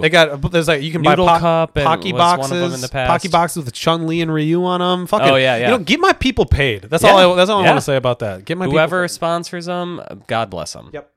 God bless whoever supports the FGC financially. I'm panicking because I'm trying to take a sip. Take a sip. I can stall for you. It's okay. So we are moving on to beer number 2 today. Ooh! And it's a hazy, baby. It's a hazy IPA, baby. And here we are in the middle of winter, you know. Yep. Sours are out. Sours are out. Who drinks a sour in the middle of wintertime? Fuck you, idiot. Yep. Who drinks an IPA in the middle of wintertime? Fuck you, idiot. Let's get rid of all of anyone who likes beer other than us. Let's just get him off the podcast. Get him off right now. Get him. Scoot. Yep. Move on with you. With you. Go on, get. This is a hazy double IPA. But here we are.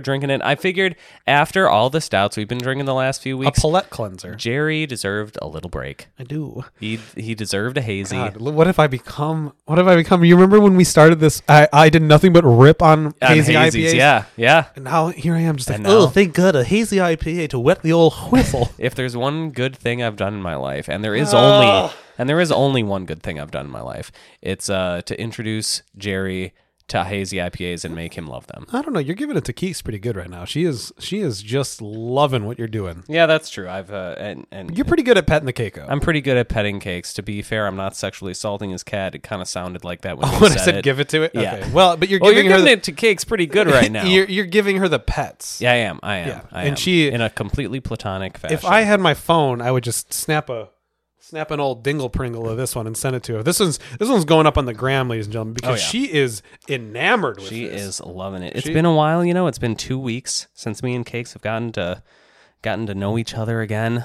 Because I was gone last week, so she's missing those Danny Mac pets. She really is. Like she's just going in right now. She's like, she will not open her eyes. All paws are out. Like, oh, she's loving it. Paws out, claws out, baby. Yep, claws out, paws out.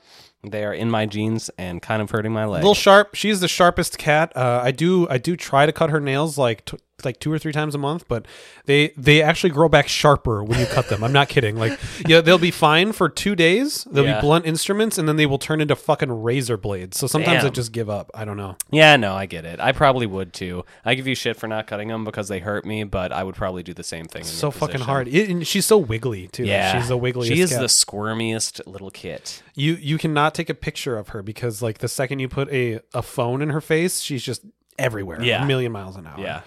So Dan, this is Offshoot Beer Company. Offshoot Beer Company, and this beer is called the Retreat. I like that. Yeah. I need that. You need a retreat right now, Jerry. A retreat from all of the double imperial stouts that I have been assaulting your palate with, and this is it, baby. This is really like, honestly, to me, this is a very good pick for like almost like the apex of winter, right? Because we have been so thoroughly inundated by these malty dark beers, right? And the cold, right? With the cold comes the malty dark beers, and this is a memory of warm times, of better times. Back when the lawnmower was going outside, and we could open the window. Yep, we could open the window a little bit before the lawnmower started, and then close it down. And like I got a couple holes in my screen, so every now and then there's a big old buggo that gets in here, and you'll love to see it.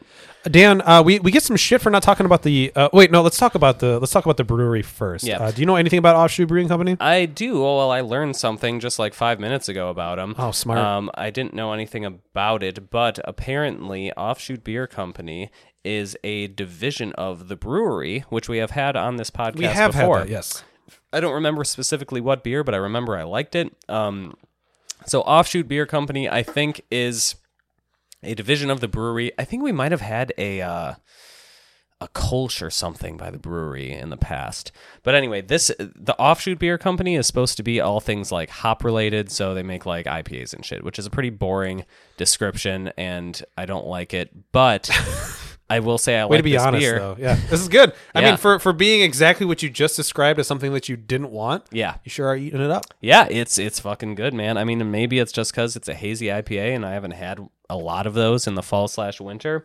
But also, I'm super intrigued by Oh God, it's so good. Yeah. Sorry, continue. I'm also super intrigued by like the double hazy IPAs, you know? Because there aren't a ton of them out. That's the new. Yeah, hazy IPAs are traditionally like a session ale. They're usually consumed That's the most fucking American beer trending thing that I've ever heard in my entire life. Let's take this juicy, sessionable, low ABV thing that's just supposed to be crushable like orange juice, and let's get it you fucked up on it. Double it, bro! Yeah. Fucking double it! You can't even taste the booze. Yeah. It's crazy. Yeah. But when it's done right, which I feel this beer does it right, it makes it like give it a more depth to me. It's kind of like IPAs. Like IPAs, I'm not big on them if they're just IPAs, but if they're double IPAs, I feel like the alcohol and the more malty tones kind of like give it layers, you know, give it a little more complexity. For sure.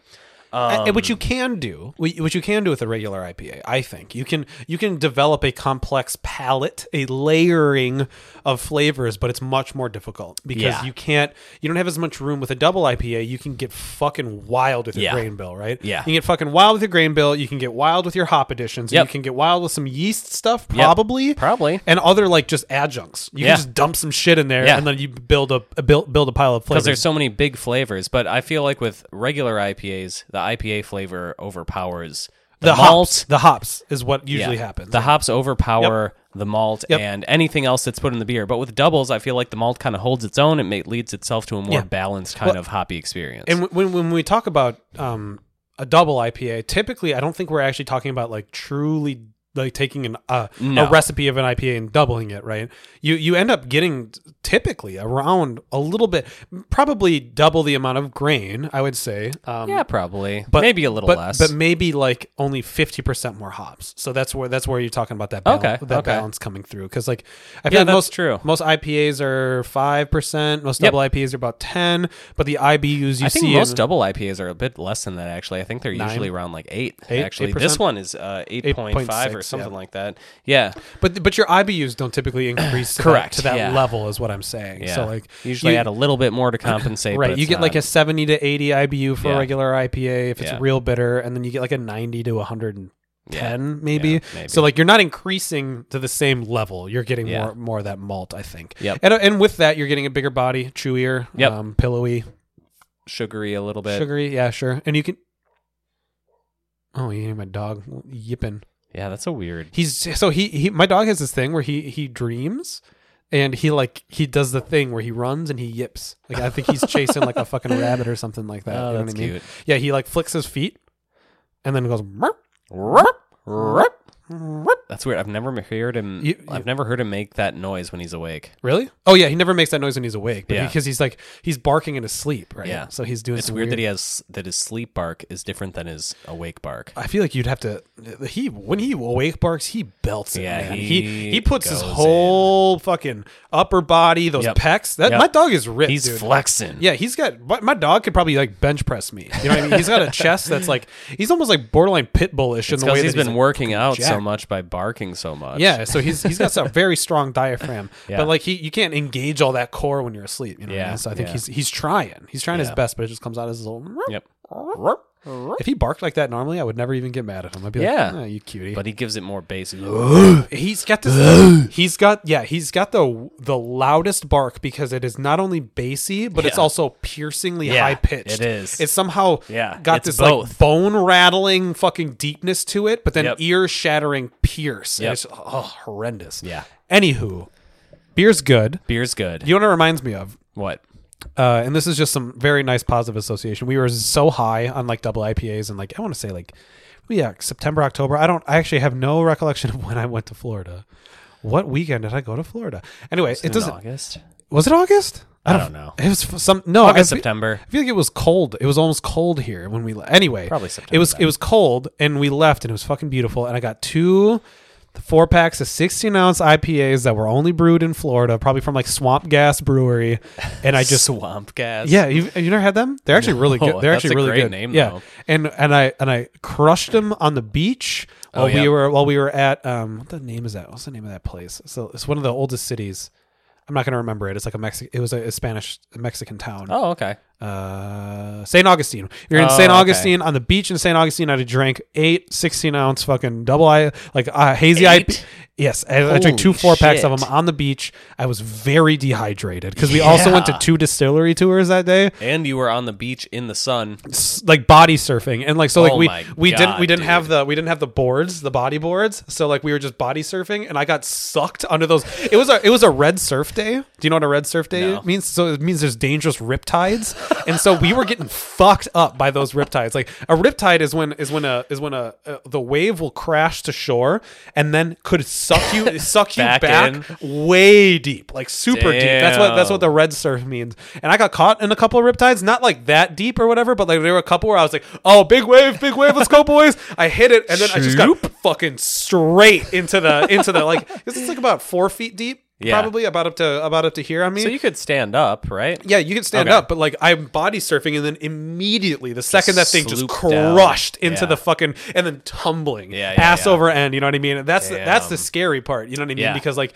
you're getting pushed, and then you're getting pulled, and you're under the water, and you don't know which way is up. You don't know which way is up. And poor Savvy got fucking rocked a few times too. Really? The poor little thing, because she's like she weighs a good 40-50 pounds less than me. You know, so. Tossed about. Fun stuff. That's what this reminds me of, and so that means it's good. That means it's good. It reminds Jared of things, and nostalgia is never bad. And nostalgia's never bad. Never. Speaking of nostalgia, you want to talk about some comic books? I guess so. Is that what we do on this show? I thought we just talked about like vacations and Epstein and Weinstein. Stop bringing it up, Dan. You're trying to expose me in some way. So we have Superman number 18, The Death of Clark Kent. That's my splash text. Not very funny, but this honestly feels like it kind of is the death of Clark Kent to me. It is. I mean, for like a month or two. Until they reboot it. Yeah. Until the next big DC reboot. This is written by Brian Michael Bendis with art by Ivan Reyes. Yeah. Joe Prado on the inks. Alex Sinclair on colors, and Dave Sharp on the letters. So this is all leading up to this big DC tease this. Superman is no longer going to have a secret identity. They're getting away with the whole thing. And this has been issues in the making of Superman revealing that he is actually Clark Kent. And they do the joke. Yeah, they do the joke. They do the joke, and it doesn't really stick. No, because it's like, So they do the joke by... It's like Clark Kent, he goes to his buddy Jimmy Olsen. He's like, Jimmy, I got something to tell you here. Well, actually, it's Superman that goes to Jimmy Olsen, and he puts on the glasses, and he's like, I'm Clark Kent. And then Jimmy's like does a bit where he already knows that he's Clark Kent, and he's like, what are you talking about? You don't look anything like Clark Kent. Are you doing a bad impression or something like that? And it's like kind of tongue-in-cheek because it's like all he does is put on glasses, but it's also kind of like they never really get to that point where, holy shit, I can't believe I didn't know that Superman was Right. Clark Kent. I did want That's that what I payoff wanted. a little bit. But yeah, so what else? I don't know. This is a very there's nothing more that really happened in this book. So No, so it Superman was just opens him coming out. Opens yeah, it is a coming out party. It opens with this big press event where he is basically revealing his identity to the entire world of Clark Kent, explaining why he did it, why it doesn't really make sense in the modern day. It's sort of interesting. It's kind of like a meta commentary, I feel, about the core conceit of a secret identity thing. It's almost unpacking that a little bit, where it's like it made sense back then, but it doesn't really make sense in today's age. What did they really give as justification for why it doesn't make sense now? Well, I don't think they did. Yeah, like talk about it a whole lot, but I don't think so we do. We've talked about it on this show. Like, what is the point of a secret identity at this point? Like, it made and it makes sense in the old when you think about old timey superheroes. Yeah, it was like this secret identity was like a point of drama, right? Mm-hmm. But at this point, like Superman, the Flash, Wonder Woman, Spider-Man, they've all been around in the public domain for 60 years, 50 years, more than that in some cases, and like. We all know the secret identity. There's no drama left in it. Yeah. And also for Superman particularly, so like secret identities are usually used to shield the people, your family, from like supervillains. Right. But I mean that hasn't stopped Lois Lane from being the target of like every supervillain on the planet. Because everyone that honestly because the chief idea of a secret identity is supposed to protect the ones that you love, right? But everyone that would potentially harm the one that Superman loves has known his secret identity for like 20 years. Yeah. So now it's really just... That's true. Well, Luthor didn't know, though.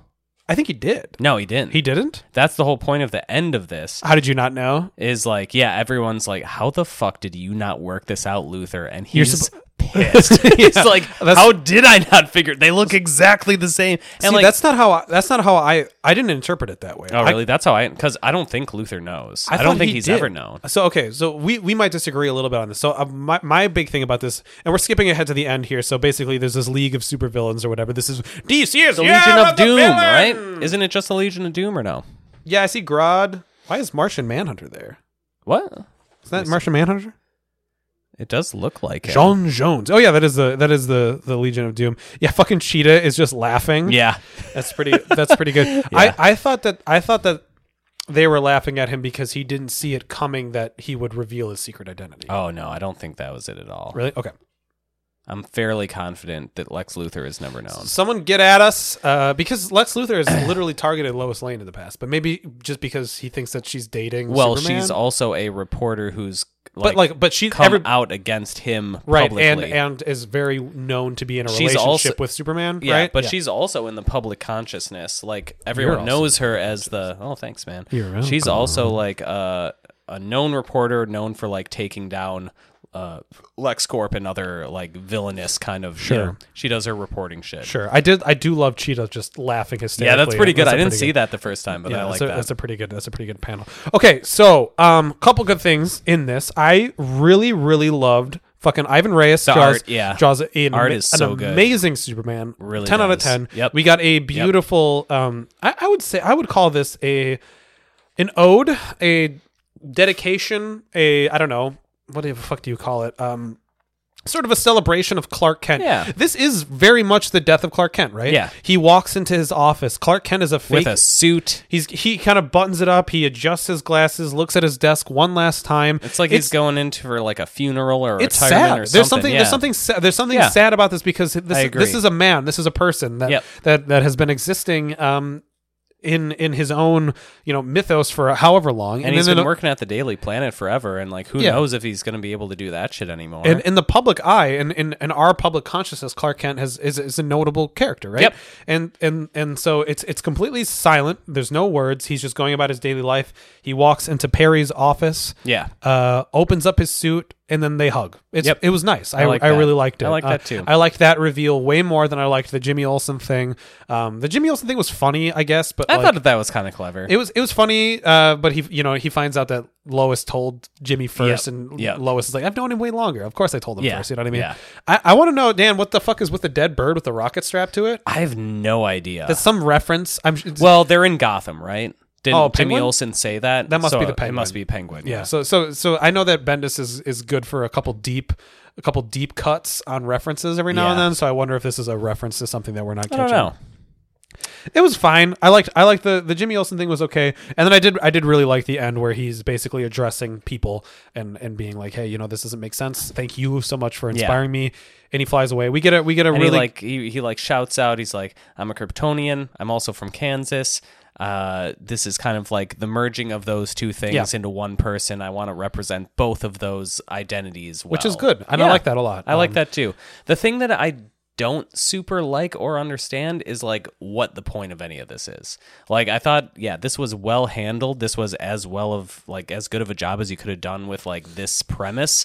But what do we have to gain? What does Superman have to gain by coming out as Superman? I guess we're just I think what it is it's a promise of like something new, right? Because this is literally never happened in DC canon before. Like there have been occasions where people found out, but it's always been retconned. So if this, it's just a promise of exploring something different. But do you think that it really will be that different? Because most Superman comics focus on Superman anyway. We'll see. I guess that's what I'm saying. Like, we'll see how much Clark Kent and Superman become. Because they're discrete people, right? Yeah. They're two different entities, and we'll see how much they blend together, I guess. Yeah. And it's impossible to tell where we're standing right now, but I'm hopeful. You know what I mean? Like this is a very Bendis is good, obviously. This is an optimistic issue, I'd say, and I don't know. I feel pretty good about this. I really liked while he's speaking, we don't see him. We actually see all the people that he loves. The Justice League are there. Supergirl is there with Krypto watching. Mm-hmm. The Red Cloud. She doesn't love him. Yep. She doesn't like him very much. She's watching too. But she's watching. It's cool. Obviously Luthor is watching. Yeah, Luthor's watching. Leviathan is there. So it's got this. I don't know. To me, this issue feels like we're standing at a precipice and we're about to jump off.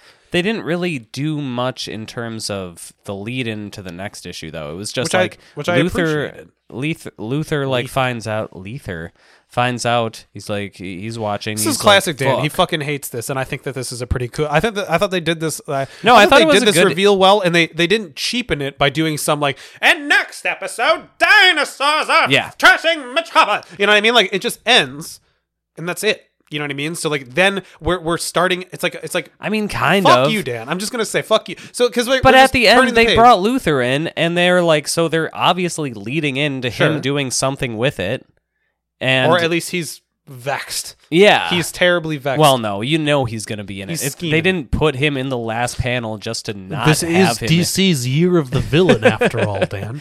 So I don't know. We'll see where it goes. I think it could be cool if they handle it right. I agree. Yeah. That's all I'm saying. But I will say that. But I will say that I think that it's going to suck. They didn't set up like a compelling premise for why it needed to happen. I don't know why, but right now in my brain, in my head canon, you're the fucking. Have you seen the Joker dancing on the stairs? Of course. But like not that. Have you seen the little one where they shrink him? Yeah. And he's real small. That's you right now, and you just fucking yeet. What about the one with Big Joker, Little Joker, and Tobey Maguire as Spider-Man dancing behind him? I've seen that, and I've also seen Big Joker, Little Joker. I like to feel that I'm the Tobey Maguire dancing behind tall him. Keanu, yeah, little Keanu, Tobey Maguire. Yeah. I've seen that whole thing. Yeah, that's this podcast. I feel like that's this. Yeah, and we're all of the characters. We're at chaotic. The same time. Truly, I think if we, that like D&D alignment chaotic spectrum. Neutral, I think we're truly chaotic neutral. I don't think that there's like any. Yeah, we're not true neutral. We're definitely chaotic neutral. But I don't think we're good, or I don't think we're evil. We're smack dab in the middle. I think we're usually chaotic good, but not always. Or good, hence neutral, Dan. Yeah, but skewing towards the good side. But we have to pick one, babe. Yeah, we gotta pick one. You're right. Pick a lane, Dan. Stay in it. Stay in your lane. Stray. Do not stray. Pick a lane and stay in it. Yes. All right. What do we got next, Jerry? Next up, we have Poison, Ivy, and Harley Quinn. And I read that out of order. That's just, I read it in importance. It's Harley Quinn and Poison Ivy? Yeah, it's Harley Quinn and Poison Ivy. Okay. But I say Poison Ivy and Harley Quinn because I like Poison Ivy more than Harley Quinn. Yeah. And I'm not going to fight about it. I do too. And this is called The Gang Fights Dinosaurs. Huh? Yeah. Okay, cool. This is written by Jody Hauser with art by Adriana Mello, Mark Morales, and Wade Von Graubadger, your favorite. That is a good name, man. On inks, Gabriella Downey on letters. This is part 4 of 6 in this mini-series of Poison Ivy and Harley Quinn going on a cross-country road trip to sort of heal Poison Ivy's PTSD after Sanctuary, and then also just to have a good old-fashioned good time with the girls. A good old-fashioned romp with the girls. So they're being chased by something they're calling not the Bionic Man, the Floronic Man. Yes. Yeah, so they're calling him the Floronic Man. And he is able to manifest himself into any vegetative state, right? Any sort of plant. Yeah, like he's able to becomes possess. like a Groot being. Yeah, he's able to possess and then try to fight them. So they drive into the desert. Yeah, we don't know that yet. Yeah, we don't know. They drive into the desert where there's theoretically no plants. They stumble across this dinosaur theme park. I love this issue. This is very fun. Very fun. They stumble across a dinosaur themed theme park. They decide to just have a little day date in there, and of course nothing can go right for these two girls. Yep. Poor broads, and then they find out that the park has been taken over by like union workers, but like evil union workers, which is funny. It's very funny, and it's not political at all. It's not trying to say anything about unions. If it is, it's like barely trying to. You know what I mean? Like, because they're like she calls the most political thing that I can think of in this is she says we're a band of former wage slaves. Yeah, which is funny. That is funny. Yeah, and so there's this very funny page turn where they get led into the boss's lair or whatever, and you see this like kind of like feminine, vaguely feline form with glinting eyes with orange skin. Yeah, and you're like, oh shit, it's gonna be Cheetah, but then they page turned it and it's like a woman in like a dinosaur costume, like an old woman. Yeah, she's like an evil dinosaur who she's evil. She's killed people, right? Yeah, she's killed people, but she's killed people. But she's clearly a low tier villain. Very low tier, like D-list, D-list villain kind of thing. The fucking the Scrambler. Yep. she's in the League of Annoyance. She was rejected by the League of Annoyance for being too violent. Exactly. And yeah, so she's eaten some guy. There's this whole subplot with like the guy who she's killed wife who's pregnant. Yeah, I didn't really follow it, but that was the one little blemish on this. She's like, Poison Ivy's like, you have a child, you need to get out of here, and you're like, oh, okay, oh yeah, whatever, you know what I mean? I was like, it was fine. I think they are trying to do this thing where like Harley Quinn and Poison Ivy are playing the hero, right? So they're definitely trying to play to that. And they definitely reference that directly. She's very like, Harley's directly playing hero. Yeah, and but then like Poison Ivy's like, but I'm not gonna do that. Yep. But at the end of this, I'm having a feeling that she's going to be, you know what I mean? Yeah, because she's already starting to lean that way. Yeah, whatever. What's more interesting is just the funny shit, that's going on. It's just a great premise, man. Yeah. They go to a dinosaur theme park that's been taken over by a crazy dinosaur woman with like wage slave security guards. That's gold. You can't go wrong with that premise. Yeah, and they did a pretty good job. My favorite part in this too. So they've subdued the villain obviously because she's like literally dog shit. Yeah, like no one cares. And then her henchmen are like, oh, my stomach doesn't feel so good. I had some bad salad. And then they fucking explode. They explode into the Floronic Man, and then he starts chasing them. And that's not a whole lot more happens in this. They get the civilians out. They save the civilians. They drive away. And then Harley Quinn is basically like, we're going to take the fight to the Floronic Man. And so the last 2 issues are going to be them going and beating him up and then having probably just riding off into the sunset, being happy-go-lucky, which I love. This is cute. It's fun. It's nonsense. It's pure fluff, popcorn. You know what I mean? There's empty calories. Nothing like... really substantial, but still just a good time, fun to read. How do you feel? Do you feel the same way? I agree. I will say that this issue did a better job than the previous ones of like kind of establishing the Ivy specifically in her own lane. Yeah, she has been kind of like a little bit flighty this whole series. And issues 1 and 2, she was very much sidelined for Harley, and I feel like this issue she was a little bit more in the mix, like maybe she was a focal point. Yeah, she was like probably like 50-50, maybe like 40-60 in favor of Harley, but I would say that I would actually say it tips 60-40 her way. You get most of this from her perspective. Yeah, but her personality is still kind of subdued, I guess is what I mean. Okay. Where I feel like they're still kind of working out how to write her as a character. Yeah. But I think she's a tough character to write, I think. she is, because she's so like subdued as like a character also. And Yeah. Harley's so out there. Well, it's yeah, easy to her- be crazy. It's hard to be like Yeah, Poison Ivy to write her intelligently. It's easy. It's difficult because like as a concept, she's just what is she? She's the sexy temptress, right? She's like the sexy temptress character who's like who her whole thing is like kissing men and making them gobsmacked or whatever in the moment, which is like, sure, again, we're playing with themes that have been around since like the fucking very 60s. outdated Yes, fucking trope. it's outdated, it's outmoded, and it's really funny because she was an environmentalist, and like that was evil back in the 60s, you know what I mean? Like, but nowadays, like environmentalism is like it focus tests pretty well with the fucking Zoomers, Dan.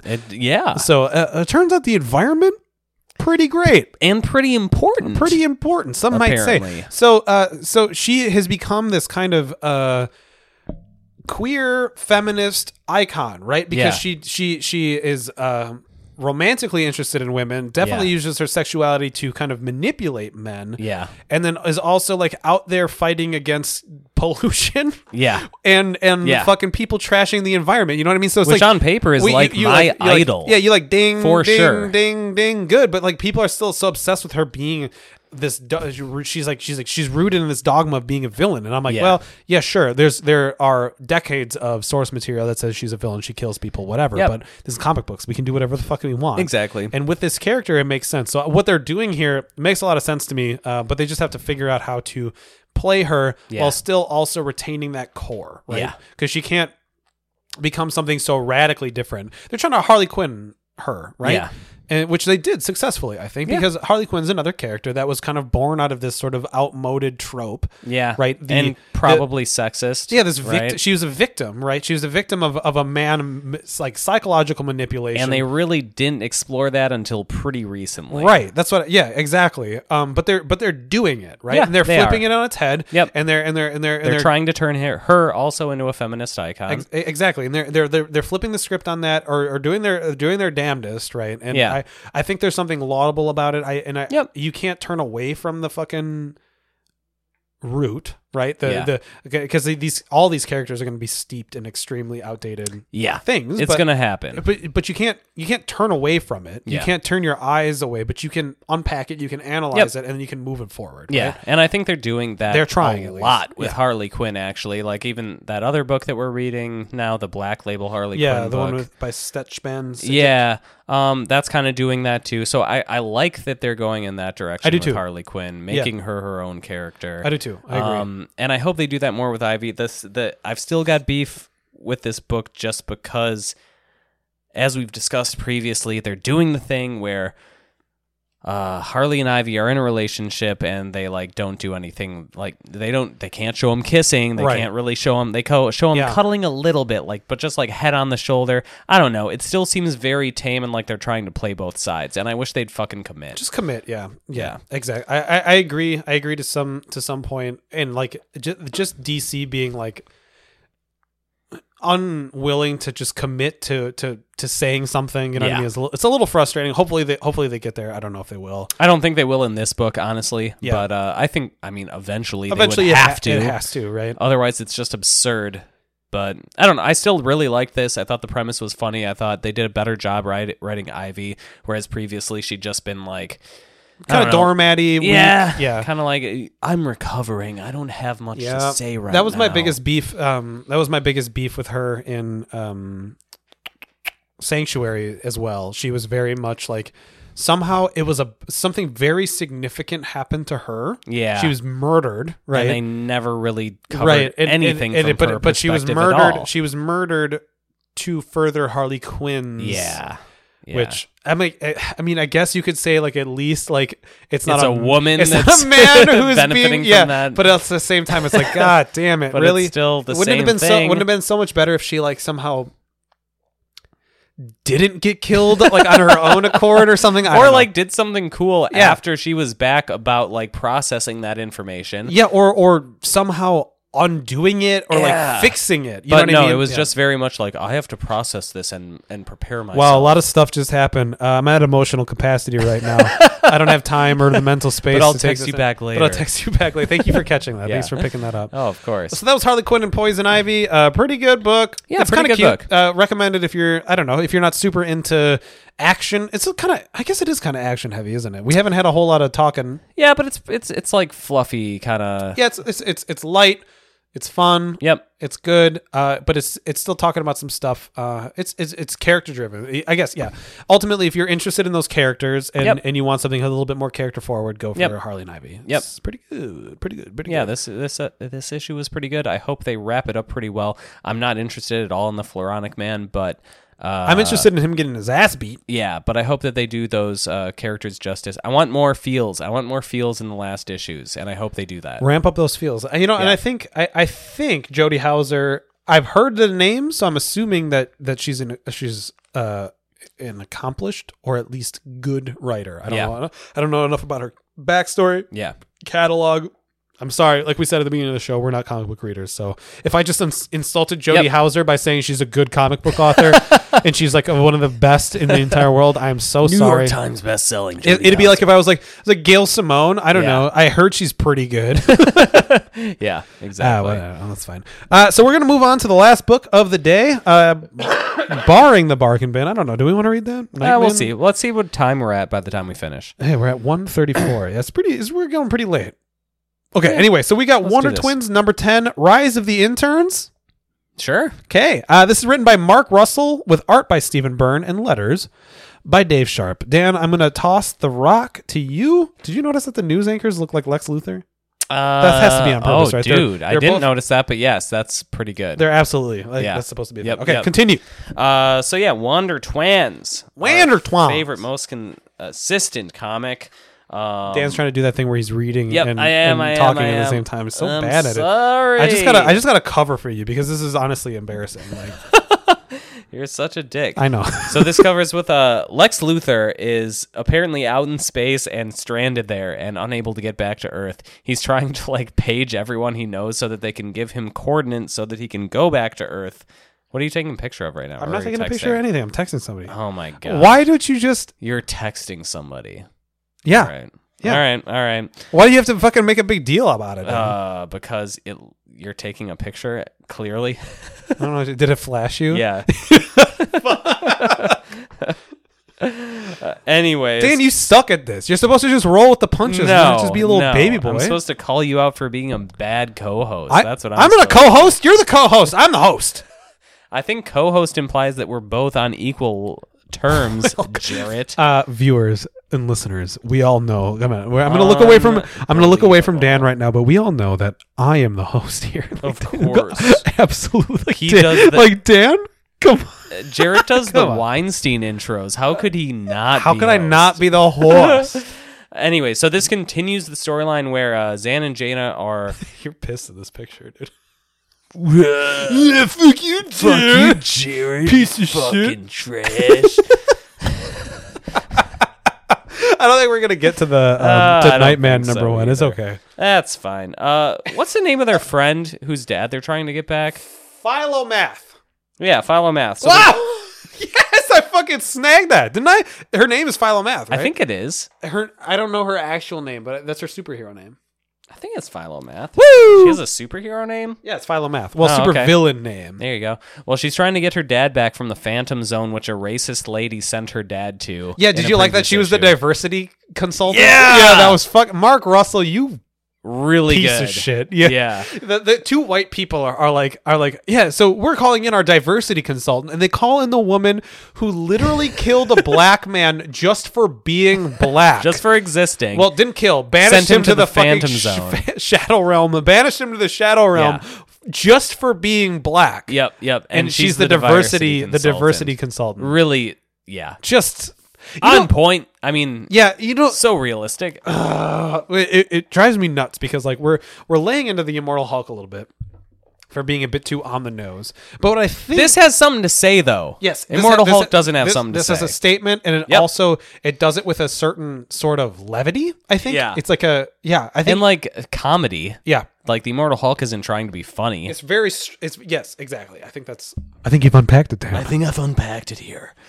So they find her dad in the Phantom Zone. They steal the racist lady's stolen Kryptonian technology, which was used to send her dad to the Phantom Zone. It was a cell phone, right?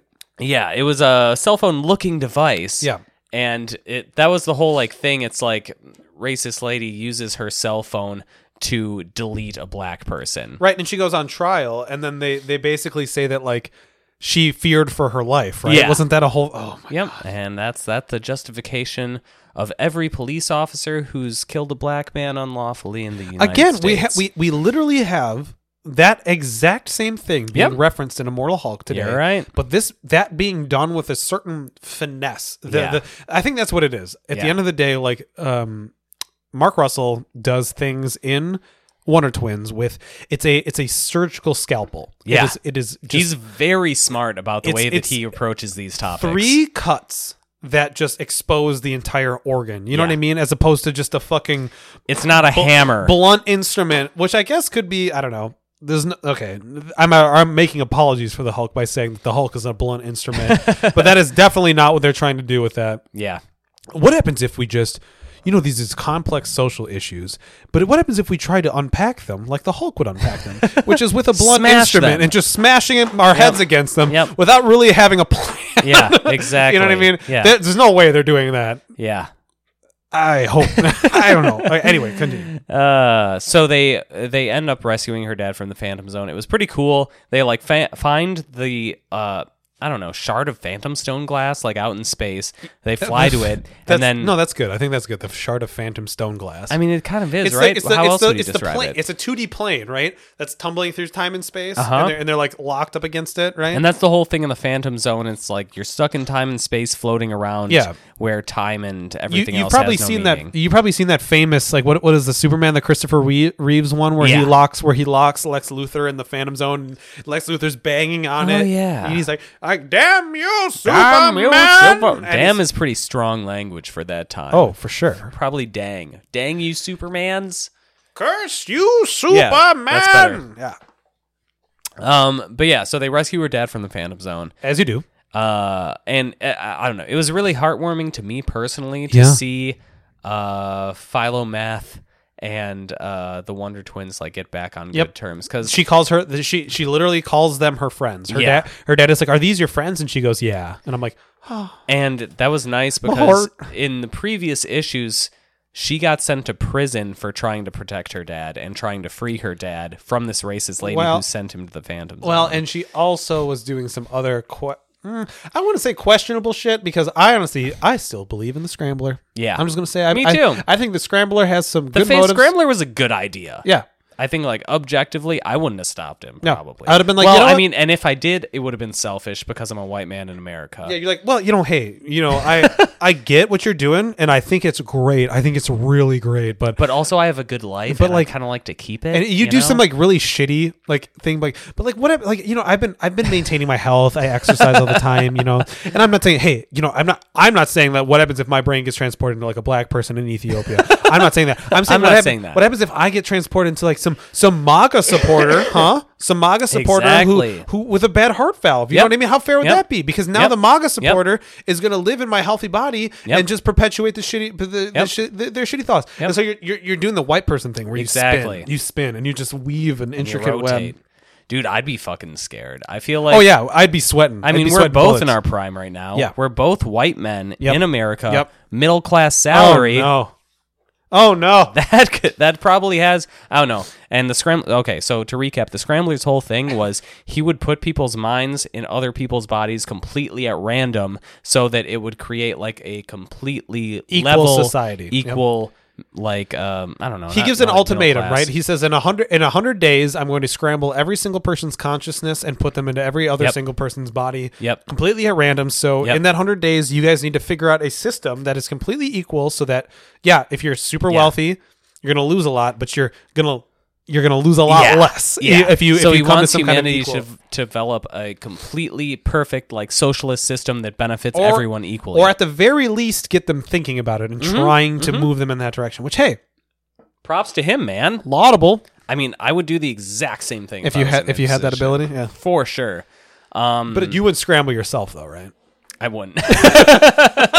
Cheeky fucking totally would. fucking breaky. Yeah. I mean, I don't know that guy's health problems or something. If I was in like deep shit, maybe I would. Yeah. But you got like several tumors. You're like, I'm just doing this. I'm not doing this selfishly. Yeah. No, However, I'm doing it for the people. However, could you imagine a baby's consciousness being transferred into like a 90-year-old Oh body? my God. I didn't think about that. I didn't either until just now. That's fucked up, man. That's what I'm saying. A baby's consciousness is being transported into like a 30-year-old's consciousness. How about like a 30-year-old like fit dude, like with baby's gun? Yeah, mid fuck, like literally like because people are banging at that single time and immediately just fucking this baby is fucking. You know what I mean?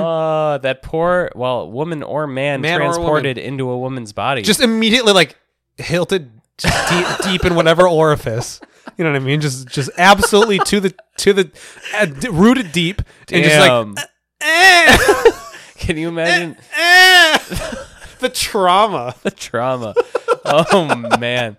Oh, this is the ways, the directions they could have gone with this comic. Mark Russell, please listen to this. Contact us. We need to explore this part. We've got of your premise. We could really. This is a 6-issue miniseries at the very least. Speaking of some some post sanctuary trauma, some post scrambling trauma. Oh yeah. Let's do that. Yeah, 100%. I wish that would have happened, man. That would have been fun. What if they created an entire What if they would have created an entire DC event around the Scrambler and scrambling and like Superman goes into like... that would have been so cool. That would have been way cooler. You're the villain. Yeah. Could you imagine Clark Kent in the body of some like I don't know, like fucking like bank receptionist lady with like curly hair, you know what I mean? Being like and then she's in his body and he's like able to like do all this crazy stuff. And she's like, oh goodness. Oh my.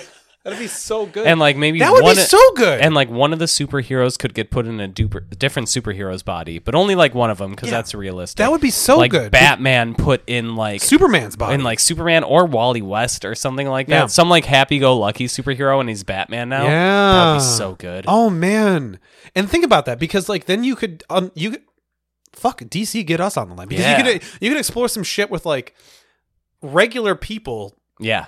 Becoming, you know what I mean? Because like it's in everybody.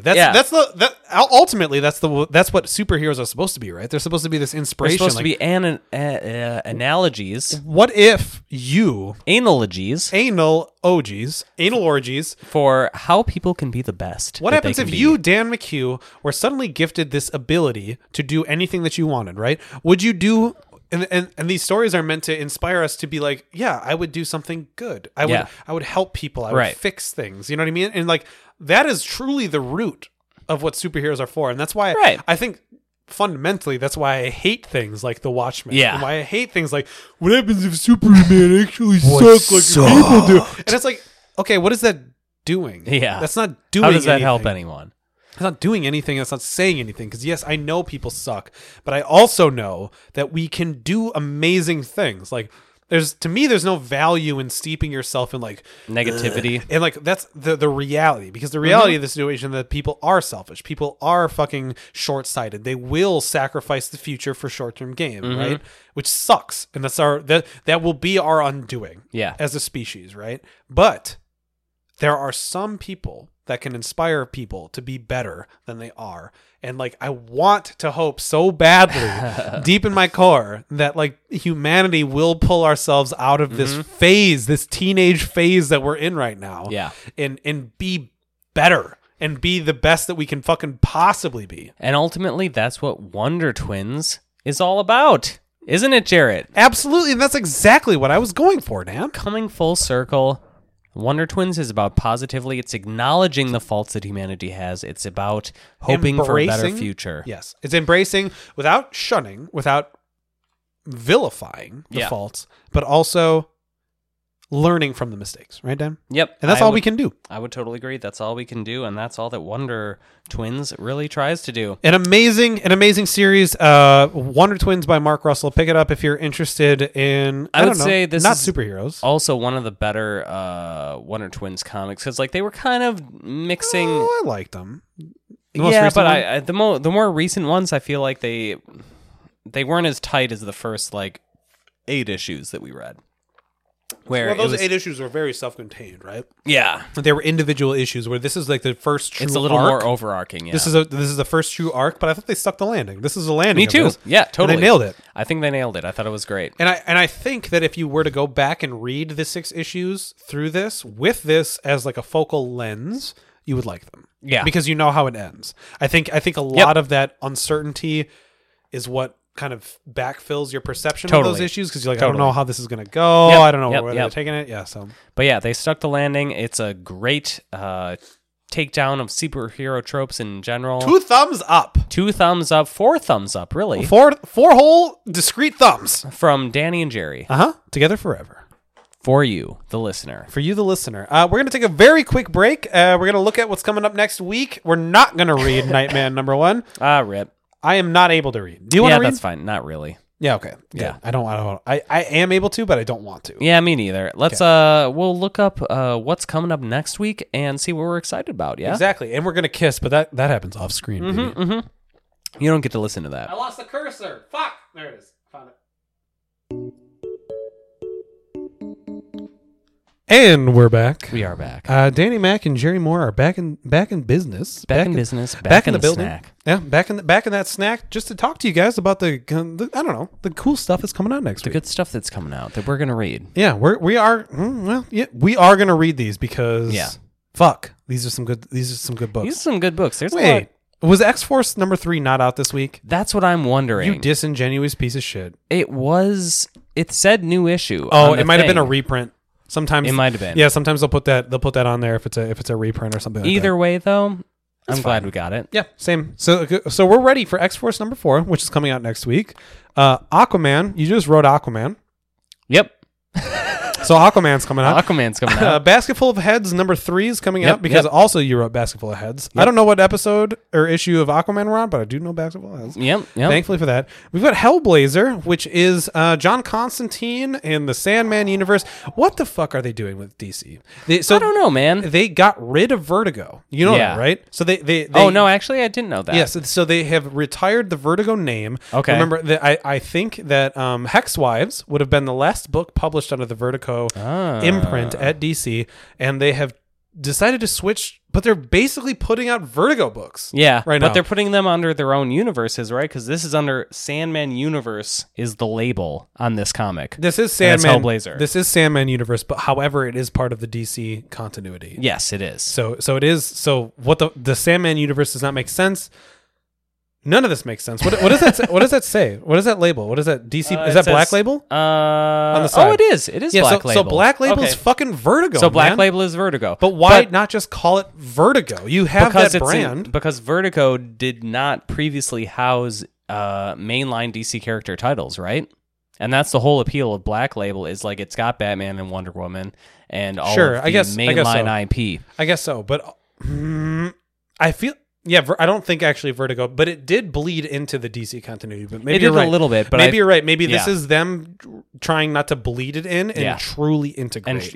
Which I kind of appreciate. And we did see that Wonder Woman comic coming up, Wonder Woman World Lost or something like that. Something like that, which looks very cool. It looks so cool. I love. Oh, dude, Wonder Woman is such a good character, and when they really commit to making her like an interesting kind of like Greek mythology, like gory kind of she is literally Amazon character. It's so good. I love the idea that she is this immortal.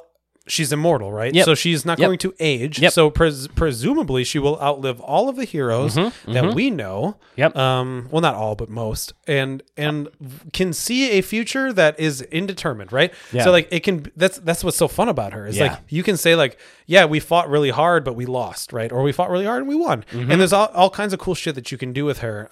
And I'm very excited for that. I'm very excited also. I think that Black Label Despite, like, I was kind of disappointed with their launch because they did the whole Batman thing. We're like, holy shit. Batman damned. We showed Batman's dick. We can't do that. Yeah, and then that's right. And then they retconned it. They re-edited the entire issue God. to erase his, because God fucking forbid that anyone sees a penis in America in 2019. We can't have stupid Bruce Wayne's cock.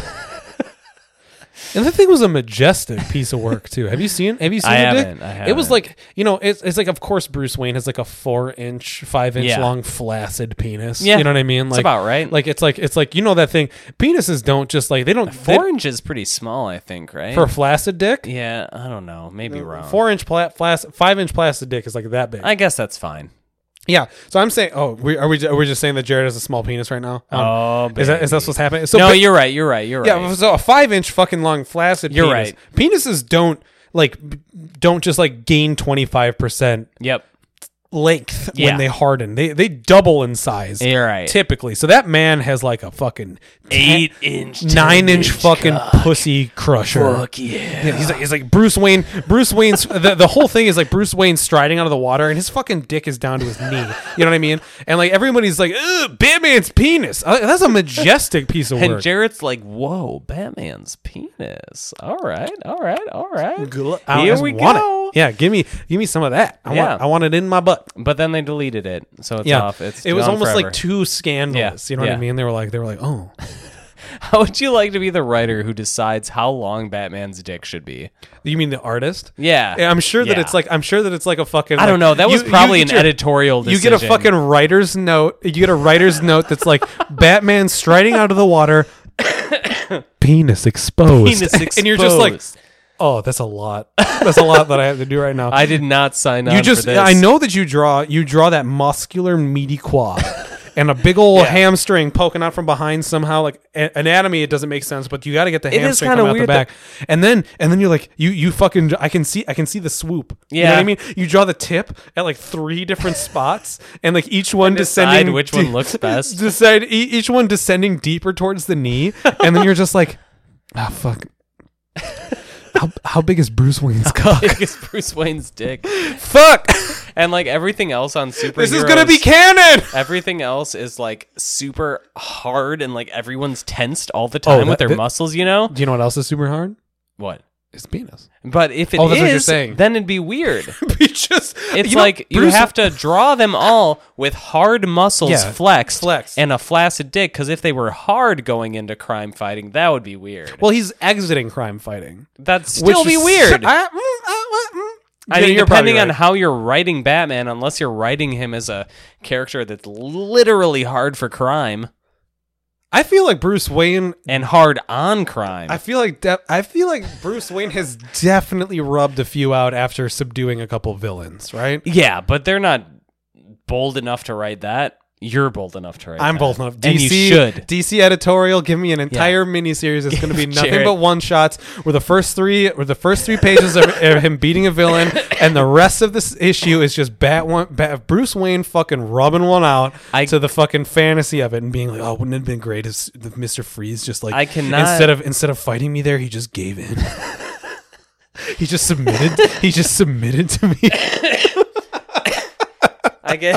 I cannot guarantee that it will be the best written comic, but I can guarantee that it will be the horniest comic. It'll be brave, Dan. And it will break new ground Yeah. in ways that you never thought you Yeah. wanted to break it. It will be brave, and that's Yeah. what we're trying to get out of comic books. That's what we're trying to get. That's what we're trying to Some get. originality. Something that a story that has not been told before. Yep. This is it. At least in mainstream DC, guarantee it's been told in some fan fiction. Oh yeah. Oh You know yeah. what I'm saying? Yeah. Oh yeah. There's definitely been some Tumblr blog posts. God, what? Okay, I wish we were funny enough to come up with like a horny Batman fanfic title off the top of our head. Yeah. Mr.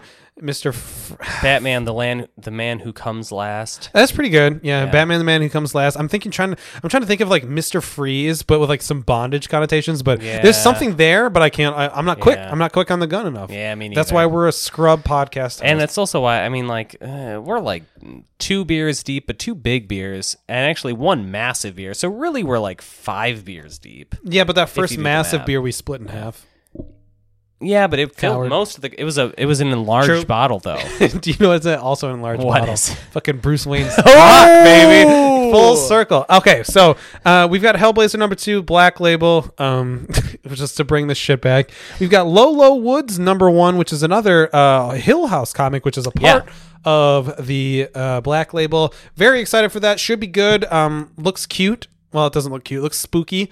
And it looks spooky in the fact that two women are holding hands on the cover. And if women can love each other, then that leaves us in a very... That scares me. Yeah, it scares me because that leaves us in a very cold and lonely existence. Exactly.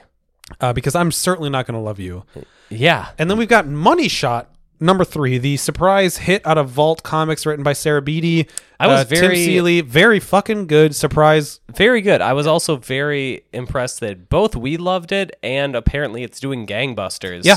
It got they got like a third printing or something like that. Yeah, it got a third printing and it got renewed for a second arc, which is like for Vault Comics, like they don't do that. Pretty kind of massive. thing. I actually don't expect Netflix to pick this up because it's a bit too horny, but yeah, a bit too horny. HBO?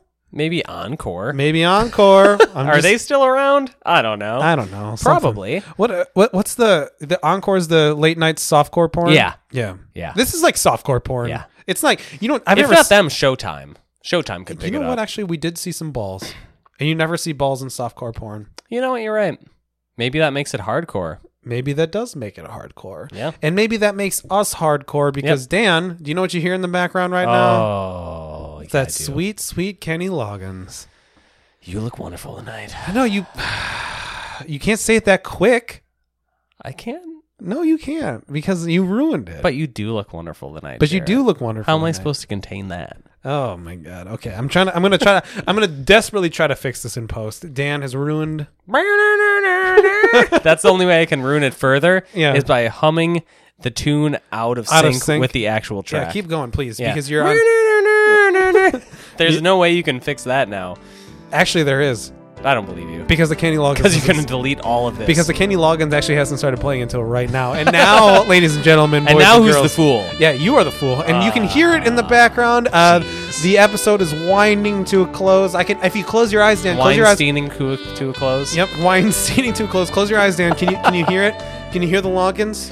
Is it tickling the inside of your brain? Yeah. Is there anything that you want to tell the listeners? I want to tell them to have a great day.